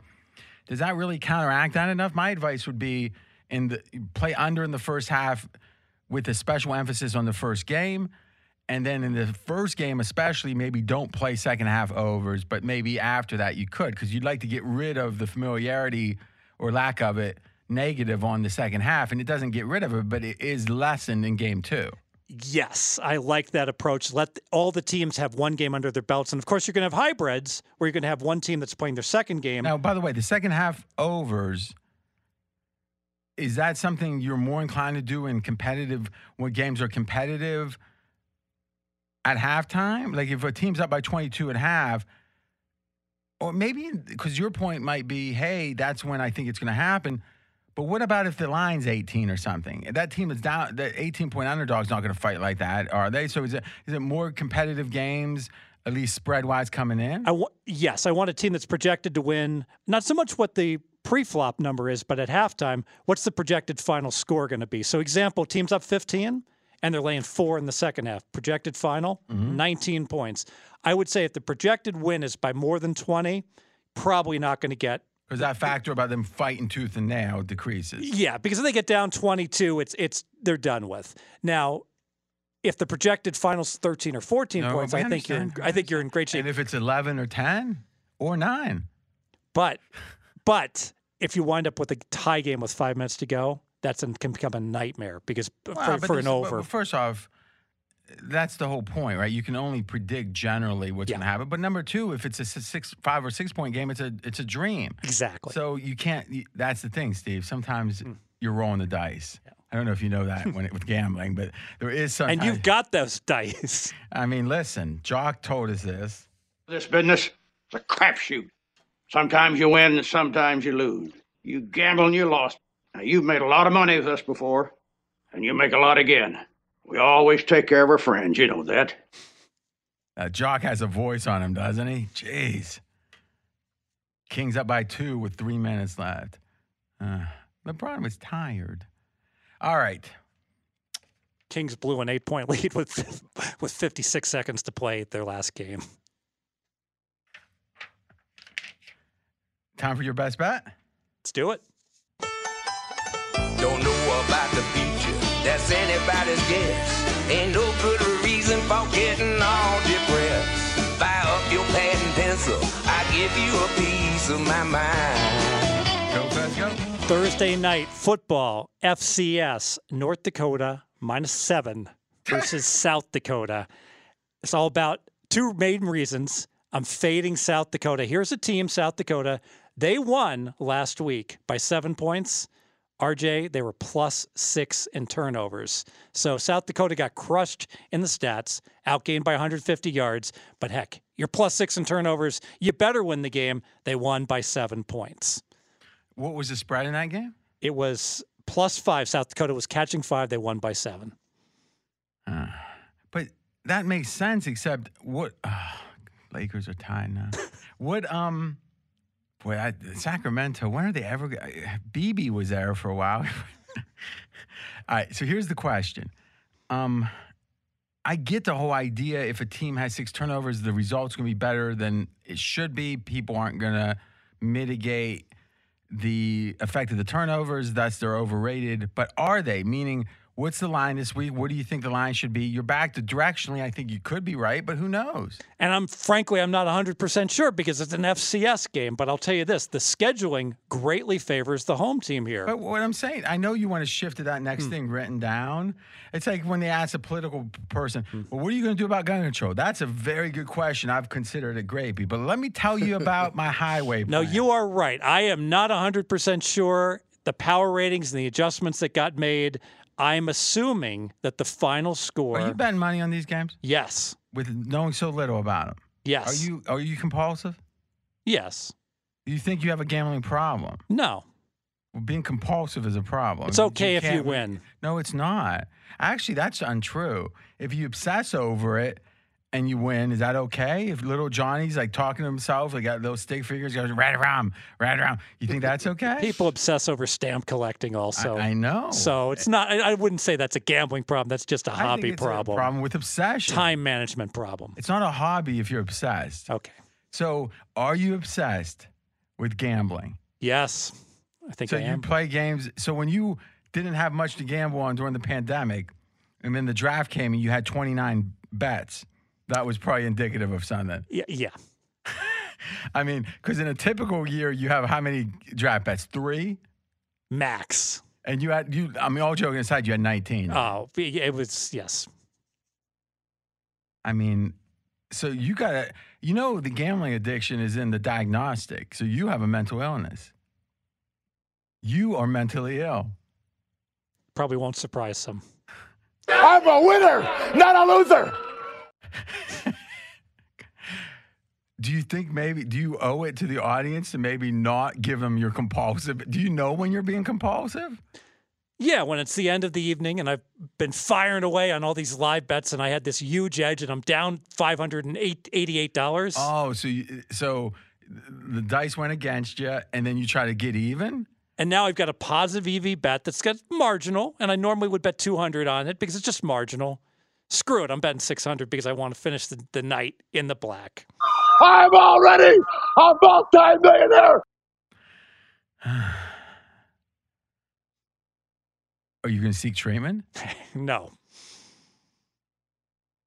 Just follow the money. All right. Mackenzie, are you compulsive? Sure, yeah. I mean, I wouldn't say necessarily with different things. We all are different things. I'm not talking about masturbation. Are you a compulsive gambler? No, I don't think so. I like if I have one bet a day, I love to just obsess about that one bet. My advice to you is to do what your parents did. Get a job, sir. Now, I will say this about Mackenzie. He shows up. He's not a flashy dresser. Doesn't always focus on cleanliness. He's got other things on his mind. I mean, it's not bad. It's just not, he's not a GQ kind of guy. And I'm talking about his clothes. And I know at various points he was eating seemingly more than any reasonable person would from the snack room. So what you figure is, his bankroll ain't great. That was budget related. Exactly. Yes. That's a great way to say it. Budget related. That's a kind way to say it. And one time, this is probably about 2 months in, 3 months. So it wasn't, a day or two. And he's like watching this Laker game really intently. And I'm like, what's going on? He goes, yeah, I got this series bet. I think Matty Holt was here. And I said, really? I go, what you got on? He goes, $2,000. And what's funny is when he said 2, I could tell Matty was going to be very surprised that Mackenzie was going to say 200 on it. But he said surprised saying that would have been a big number for the guy with Cheetos on his. Yeah, but it was 2,000, and literally Matty had his expression. It was like the original movie The Gambler when James Caan owes 50 thou, and Hip says, "Well, what do you got for me?" And Caan says, "I only got 15." And Hip's like, 15,000, that's it? And Caan goes, 1,500. All right. So, but it's true. You think he was like making it up, but somehow, now your average bet at that time was what? 300. You're betting 300 on your own opinion? Yeah, I don't no bet wonder once he's a week. Eating the Cheetos. Oh, so you're saying you only bet once a week? Usually, yeah, about that. So you're the type that wants to really zero in on a game. Yeah, that's my style. Well, and like Mackenzie's credit, you're going to like this too, is that when you weren't around, he was talking to me about his betting habits, and he actually said, was this recently or at the time? Recently. He may have changed. Recently, he says, I am so focused on the work product, Fez, I typically only bet on the weekends. Well, that's good. That's a good sign. I mean, again, once he gets more comfortable with his work, his work's going to help him bet, but now he's focused. I like that. Now, after he won the Laker game, it was the Celtics. Yeah, it was this. A score like this happens once in a lifetime. Got to make this work for us, out in the open, legit. But a nice IPO, keep it spinning, live off the juice. How's that going? I'm not living off the juice. Now, a lot of people that bet an extreme amount, they like that buzz, and then they start, and what happens is, and this is really dangerous, all joking aside, you got to do more. You got to do more. Like whatever it is it's one phenomenon that Barkley's talked about, that you got to care about winning and losing. So if you got 100 million, whatever number is going to make you care. If it's below that, it's like you didn't bet. Like think about you, Fez, betting a quarter on something. You wouldn't care. Yeah. Well, for a millionaire, maybe 10,000 is a quarter, right? Whatever it is. Well, this is another phenomenon. You like the danger. You like that I might have trouble getting this together, especially at the shops that aren't post up. You know, most people back in the day, I mean, I don't think I ever posted up betting one time till I came to Vegas, right? And here it's, state law and all that. And it should be, right? But if you're betting with a bookie, you settle up day. We had weekly settle ups, but now there's people have figures. If you have a game that if you lose, it's a problem, that's a different type of buzz. And so Mackenzie, when you had that, and I'm not saying it would be a problem, but it would be a game changer there'd be a lot of Cheetos that next week. Oh yeah. Did you like that anxiety? I'm ambivalent. To be honest, it was probably I thought, winning it should have felt bad. It was more relief than it was. But you liked that feeling of being at risk. I did, yeah. I gotta plead guilty to this a little bit. One of my things that I do is that if I do have to settle with someone, you get a rope. Okay. No. If I do have to settle with someone, I have a meeting point at one. How do you even know what I'm talking about? At one select casino, I'll say it's the South Point, okay? Uh-huh. And so what I'll do is I'll go ahead and I got all my, my different accounts funded in different places. I'll say I'll meet you at the South Point at 11 o'clock at night, and then I'll have bet at the South Point. So I got the money at the South Point, but I've made bets. So I need them to win for me to be able to meet this guy and pay him. And if they don't win, now I'm going to be short. But not the truth that I'll just drive to a different property and then go to the South Point. But I feel like, oh, come on, let's win these South Point bets so I can just go direct. Waste management consultant. All right. Little pulling back the covers, the Fezzik for. So what you're saying is you leave from your mansion in your BMW, or is it a Lexus? BMW. And you think it's a Mercedes. Jesus Christ. Oh, okay. God damn it. And you say, what would be a thrill? I'll bet an amount I have to win, and that could go straight to this $1 billion casino. And if I lose, I'll have to stop at another place, take out the money. That was what you thought was dangerous? Yeah. You don't know dangerous. He was the baddest cat around until I showed up. That brings up the famous. Have you ever been accused of doing something you didn't do? Well, it happened to me in Mexico City. That's danger. All right. But I guess the compulsive discussion started because Fez's handicap felt like only a compulsive would give it. You got anything else? Yeah, North Dakota has a really favorable scheduling spot here. This is similar to the Thursday night game in the NFL. North Dakota's been home their first 2 games. Now they get a home game on Thursday night. Both teams played Saturday. And South Dakota, not only do they have a short week of prep that they have to travel. Is this South Dakota or South Dakota State? South Dakota. And is that different than South Dakota State? It is. And where did Wentz come from? I don't remember. All right, continue. So South Dakota, the fact that they're on the road on Saturday and now they have to go on the road on a Thursday night, big disadvantage for the road team here. Let me ask you a question. You sound like someone that comes into betting and they're like, yeah, I found these Jeff Sagarin numbers. I think whenever there's more than a 2-point difference, I'm going to play that team. Like, how do you know that this travel factor isn't accounted for? I don't. So why are you betting it? Because I'm confident that these odds makers, but you're not betting against the open. There's other sharks like you betting on this. Has this line moved? When did it open up? It opened up at 6.5. It's moved to 7. I've lost half a point. But here's what losers do: is losers say that's a sign I got the right side. That's what you're thinking. But my experience is that everyone's doing the fact that it stopped at 7 is a sign that there's no value at 7. If it stopped at 7, but it's not going to stop at 7. How do you know? Because the one thing that I've seen from these FCS games is the good story, if you will, the handicap I just gave, which may be inaccurate. It's not a good story. It may be inaccurate, but everyone's going to do the same analysis, rightly or wrongly, that I've done, and they're going to bet on North Dakota, even if it's a -7.5. I strongly believe that. What you just said is literally, like, everyone stop. We're wrapping up the pod here. I want you to really stop and listen. This is the insidiousness of the idea of closing line value.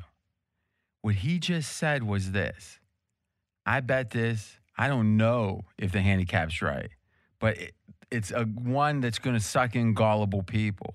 And thus, uninformed people will bet the same side I did after I did it. And then the line's going to go up. And because that line went up, it means I have a good bet. Except by definition, you're saying the people who are betting it to move it don't know what they're talking about. So how could that be predictive? Because I don't feel the odds makers have time or But that's not what we're talking to base about. any of this. You just said the reason you've got a good bet is because you think the line's going to go up, not because it's accurate, that move, but because people are going to incorrect or potentially, or not even potentially, agnostic of how good the bet is, the narrative is going to drive the betting. And thus, what is it? Now, if you could buy back and middle it and hedge out or arb out, I think that is good rationale. It's a greater fool theory. But that's not what you're talking about. You're talking about sitting there with that 7, and then when it loses, you're going to say, yeah, but it was 7.5 at close, baby. I was right. I won't say that. But then why was the rationale that the betting? Because you were asking me about where this line's going to close. No, I did not say that at all. Okay. I said that you bet it. I go, the betting has stopped right now with the people that aren't part of the narrative, the people that actually understand the bet, the early bettors. And I'm saying they stopped at 7. They could have kept betting at 7. You're saying it's going to go up. And I say, well, how? And then you said because of the dum-dums are going to bet it out because it's part of a story. Well, I think it's also the sharp guys that haven't done their work yet on the game. But that's not what you just said. And how do you know that you're not the dum-dum buying into the narrative? I don't. So that's the point. So that's your best bet, the one you don't know if you're right on. Forget winning. We know you don't know. No one can know if they're going to win or lose. You're saying there's a hell of a chance I got this ass backwards, but you know what? I'm compulsive. Well, to be fair, I've checked with my friends, and they tell me, power rating wise, that they made this game 7 without all these circumstances. And all these circumstances are what? The fact that Mackenzie, what's the current number? 1 second. Give me bookmaker. All right, we're gonna see how much you like this game. Continue. Make your case. Because you won't have to bet as much. I think that the scheduling spot is significant, especially early in the year for teams that haven't played. Who was the world opener in this game? I don't know. I mean, why do that? Bookmaker, we're looking at -7, a little juice on the plus side. So juice on the dog. So it's like -7, -105? Yeah, -7, -106. All right. And what's the take back? Is it plus 114? 7, -114. All right. All right. This is perfect because you're getting to decide the bet. So I'll give you 7, no vig. And I think we go like $1,000. Done. All right. Now, I want $100 bills. I'm being serious. I want the money next Wednesday because this can't. Listen, here's what I know, and we'll close with it. We got Essler. All right, I'm going to go right into Essler. And this game's tomorrow night. We already threw to Essler. We threw to Essler? Yeah, he had the Herbert MVP. Oh, that's right. And we did the translucent one? That's right, yeah. All right, the hit man. All right, sorry about that. Okay. Had a Bayou over 18.5. I remember. You go, I just was looking at the screen, and he's questionable now. That one? That's the one. Okay. Wentz was North Dakota State. Thank you. Here's what I know. It ain't easy. I know all the other, and I don't really like the place to talk about all the other people, but because they say, but I will tell you this: there's one thing we pride ourselves on. It ain't easy to win.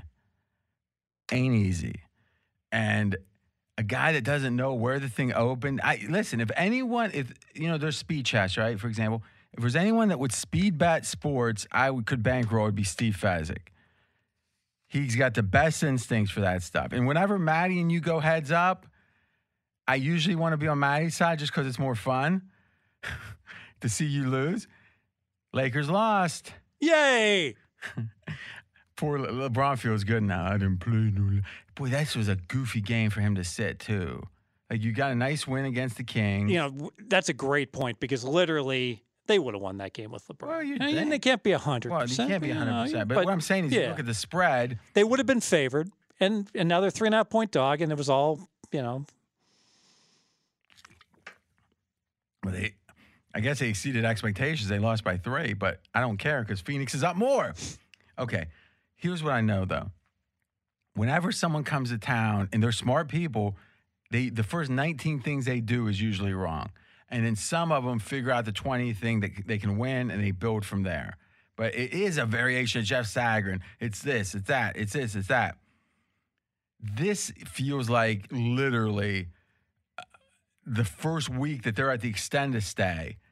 They're getting out. Like, this is like gold sheet stuff. Like, they're looking at the schedule, thinking about, and it's like eating at the buffet every night. And plus, the world opener at 6.5, we just went up to a key number, and then it stopped dead.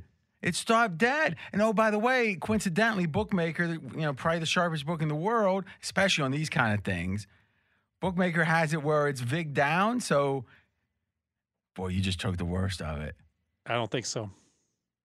And plus, your big insight is that your people that somehow are FCS experts are telling you the line's right. How you feeling? I feel good. What piece would you want of this, Mackenzie? South Dakota. Who's that? The side you're on. Okay. You want to take 100? Yeah, I'll take 100 plus 7. Let's ride. Now, are you seeding 100 of your profits? Yeah, okay. yeah. All right. So it's transparent. I spread.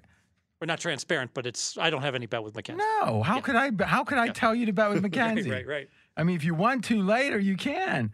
But this reminds me of the time it seems like when you bet on air, you struggle. Because... You ever think that I use the air against you? Oh, Jesus Christ. The freaking Green Bay to finish second? You think so? And you're like, live national radio, Fez. I need an answer. What do you mean? I'm like, but RJ, I'm just wondering if Green Bay can finish second. What do you mean? Green Bay's number 1. All right. Your public needs an answer, Fez. Are you chicken? Listen, I'm going to say this to close, and we'll talk to everyone. And remember, even though this pod went long, we got a college basketball little special addendum plan that will be in a separate pod. Just go to your favorite pod players. More than one's fine. And follow. Subscribe, I think they call it. And you'll get it right when it comes out. And we'll leave you with this. I got tiger scratches on my back from 20 years in this business. Let me tell you something. If you want to survive, you either got to fight the tiger or you got to dance with the tiger. It's true.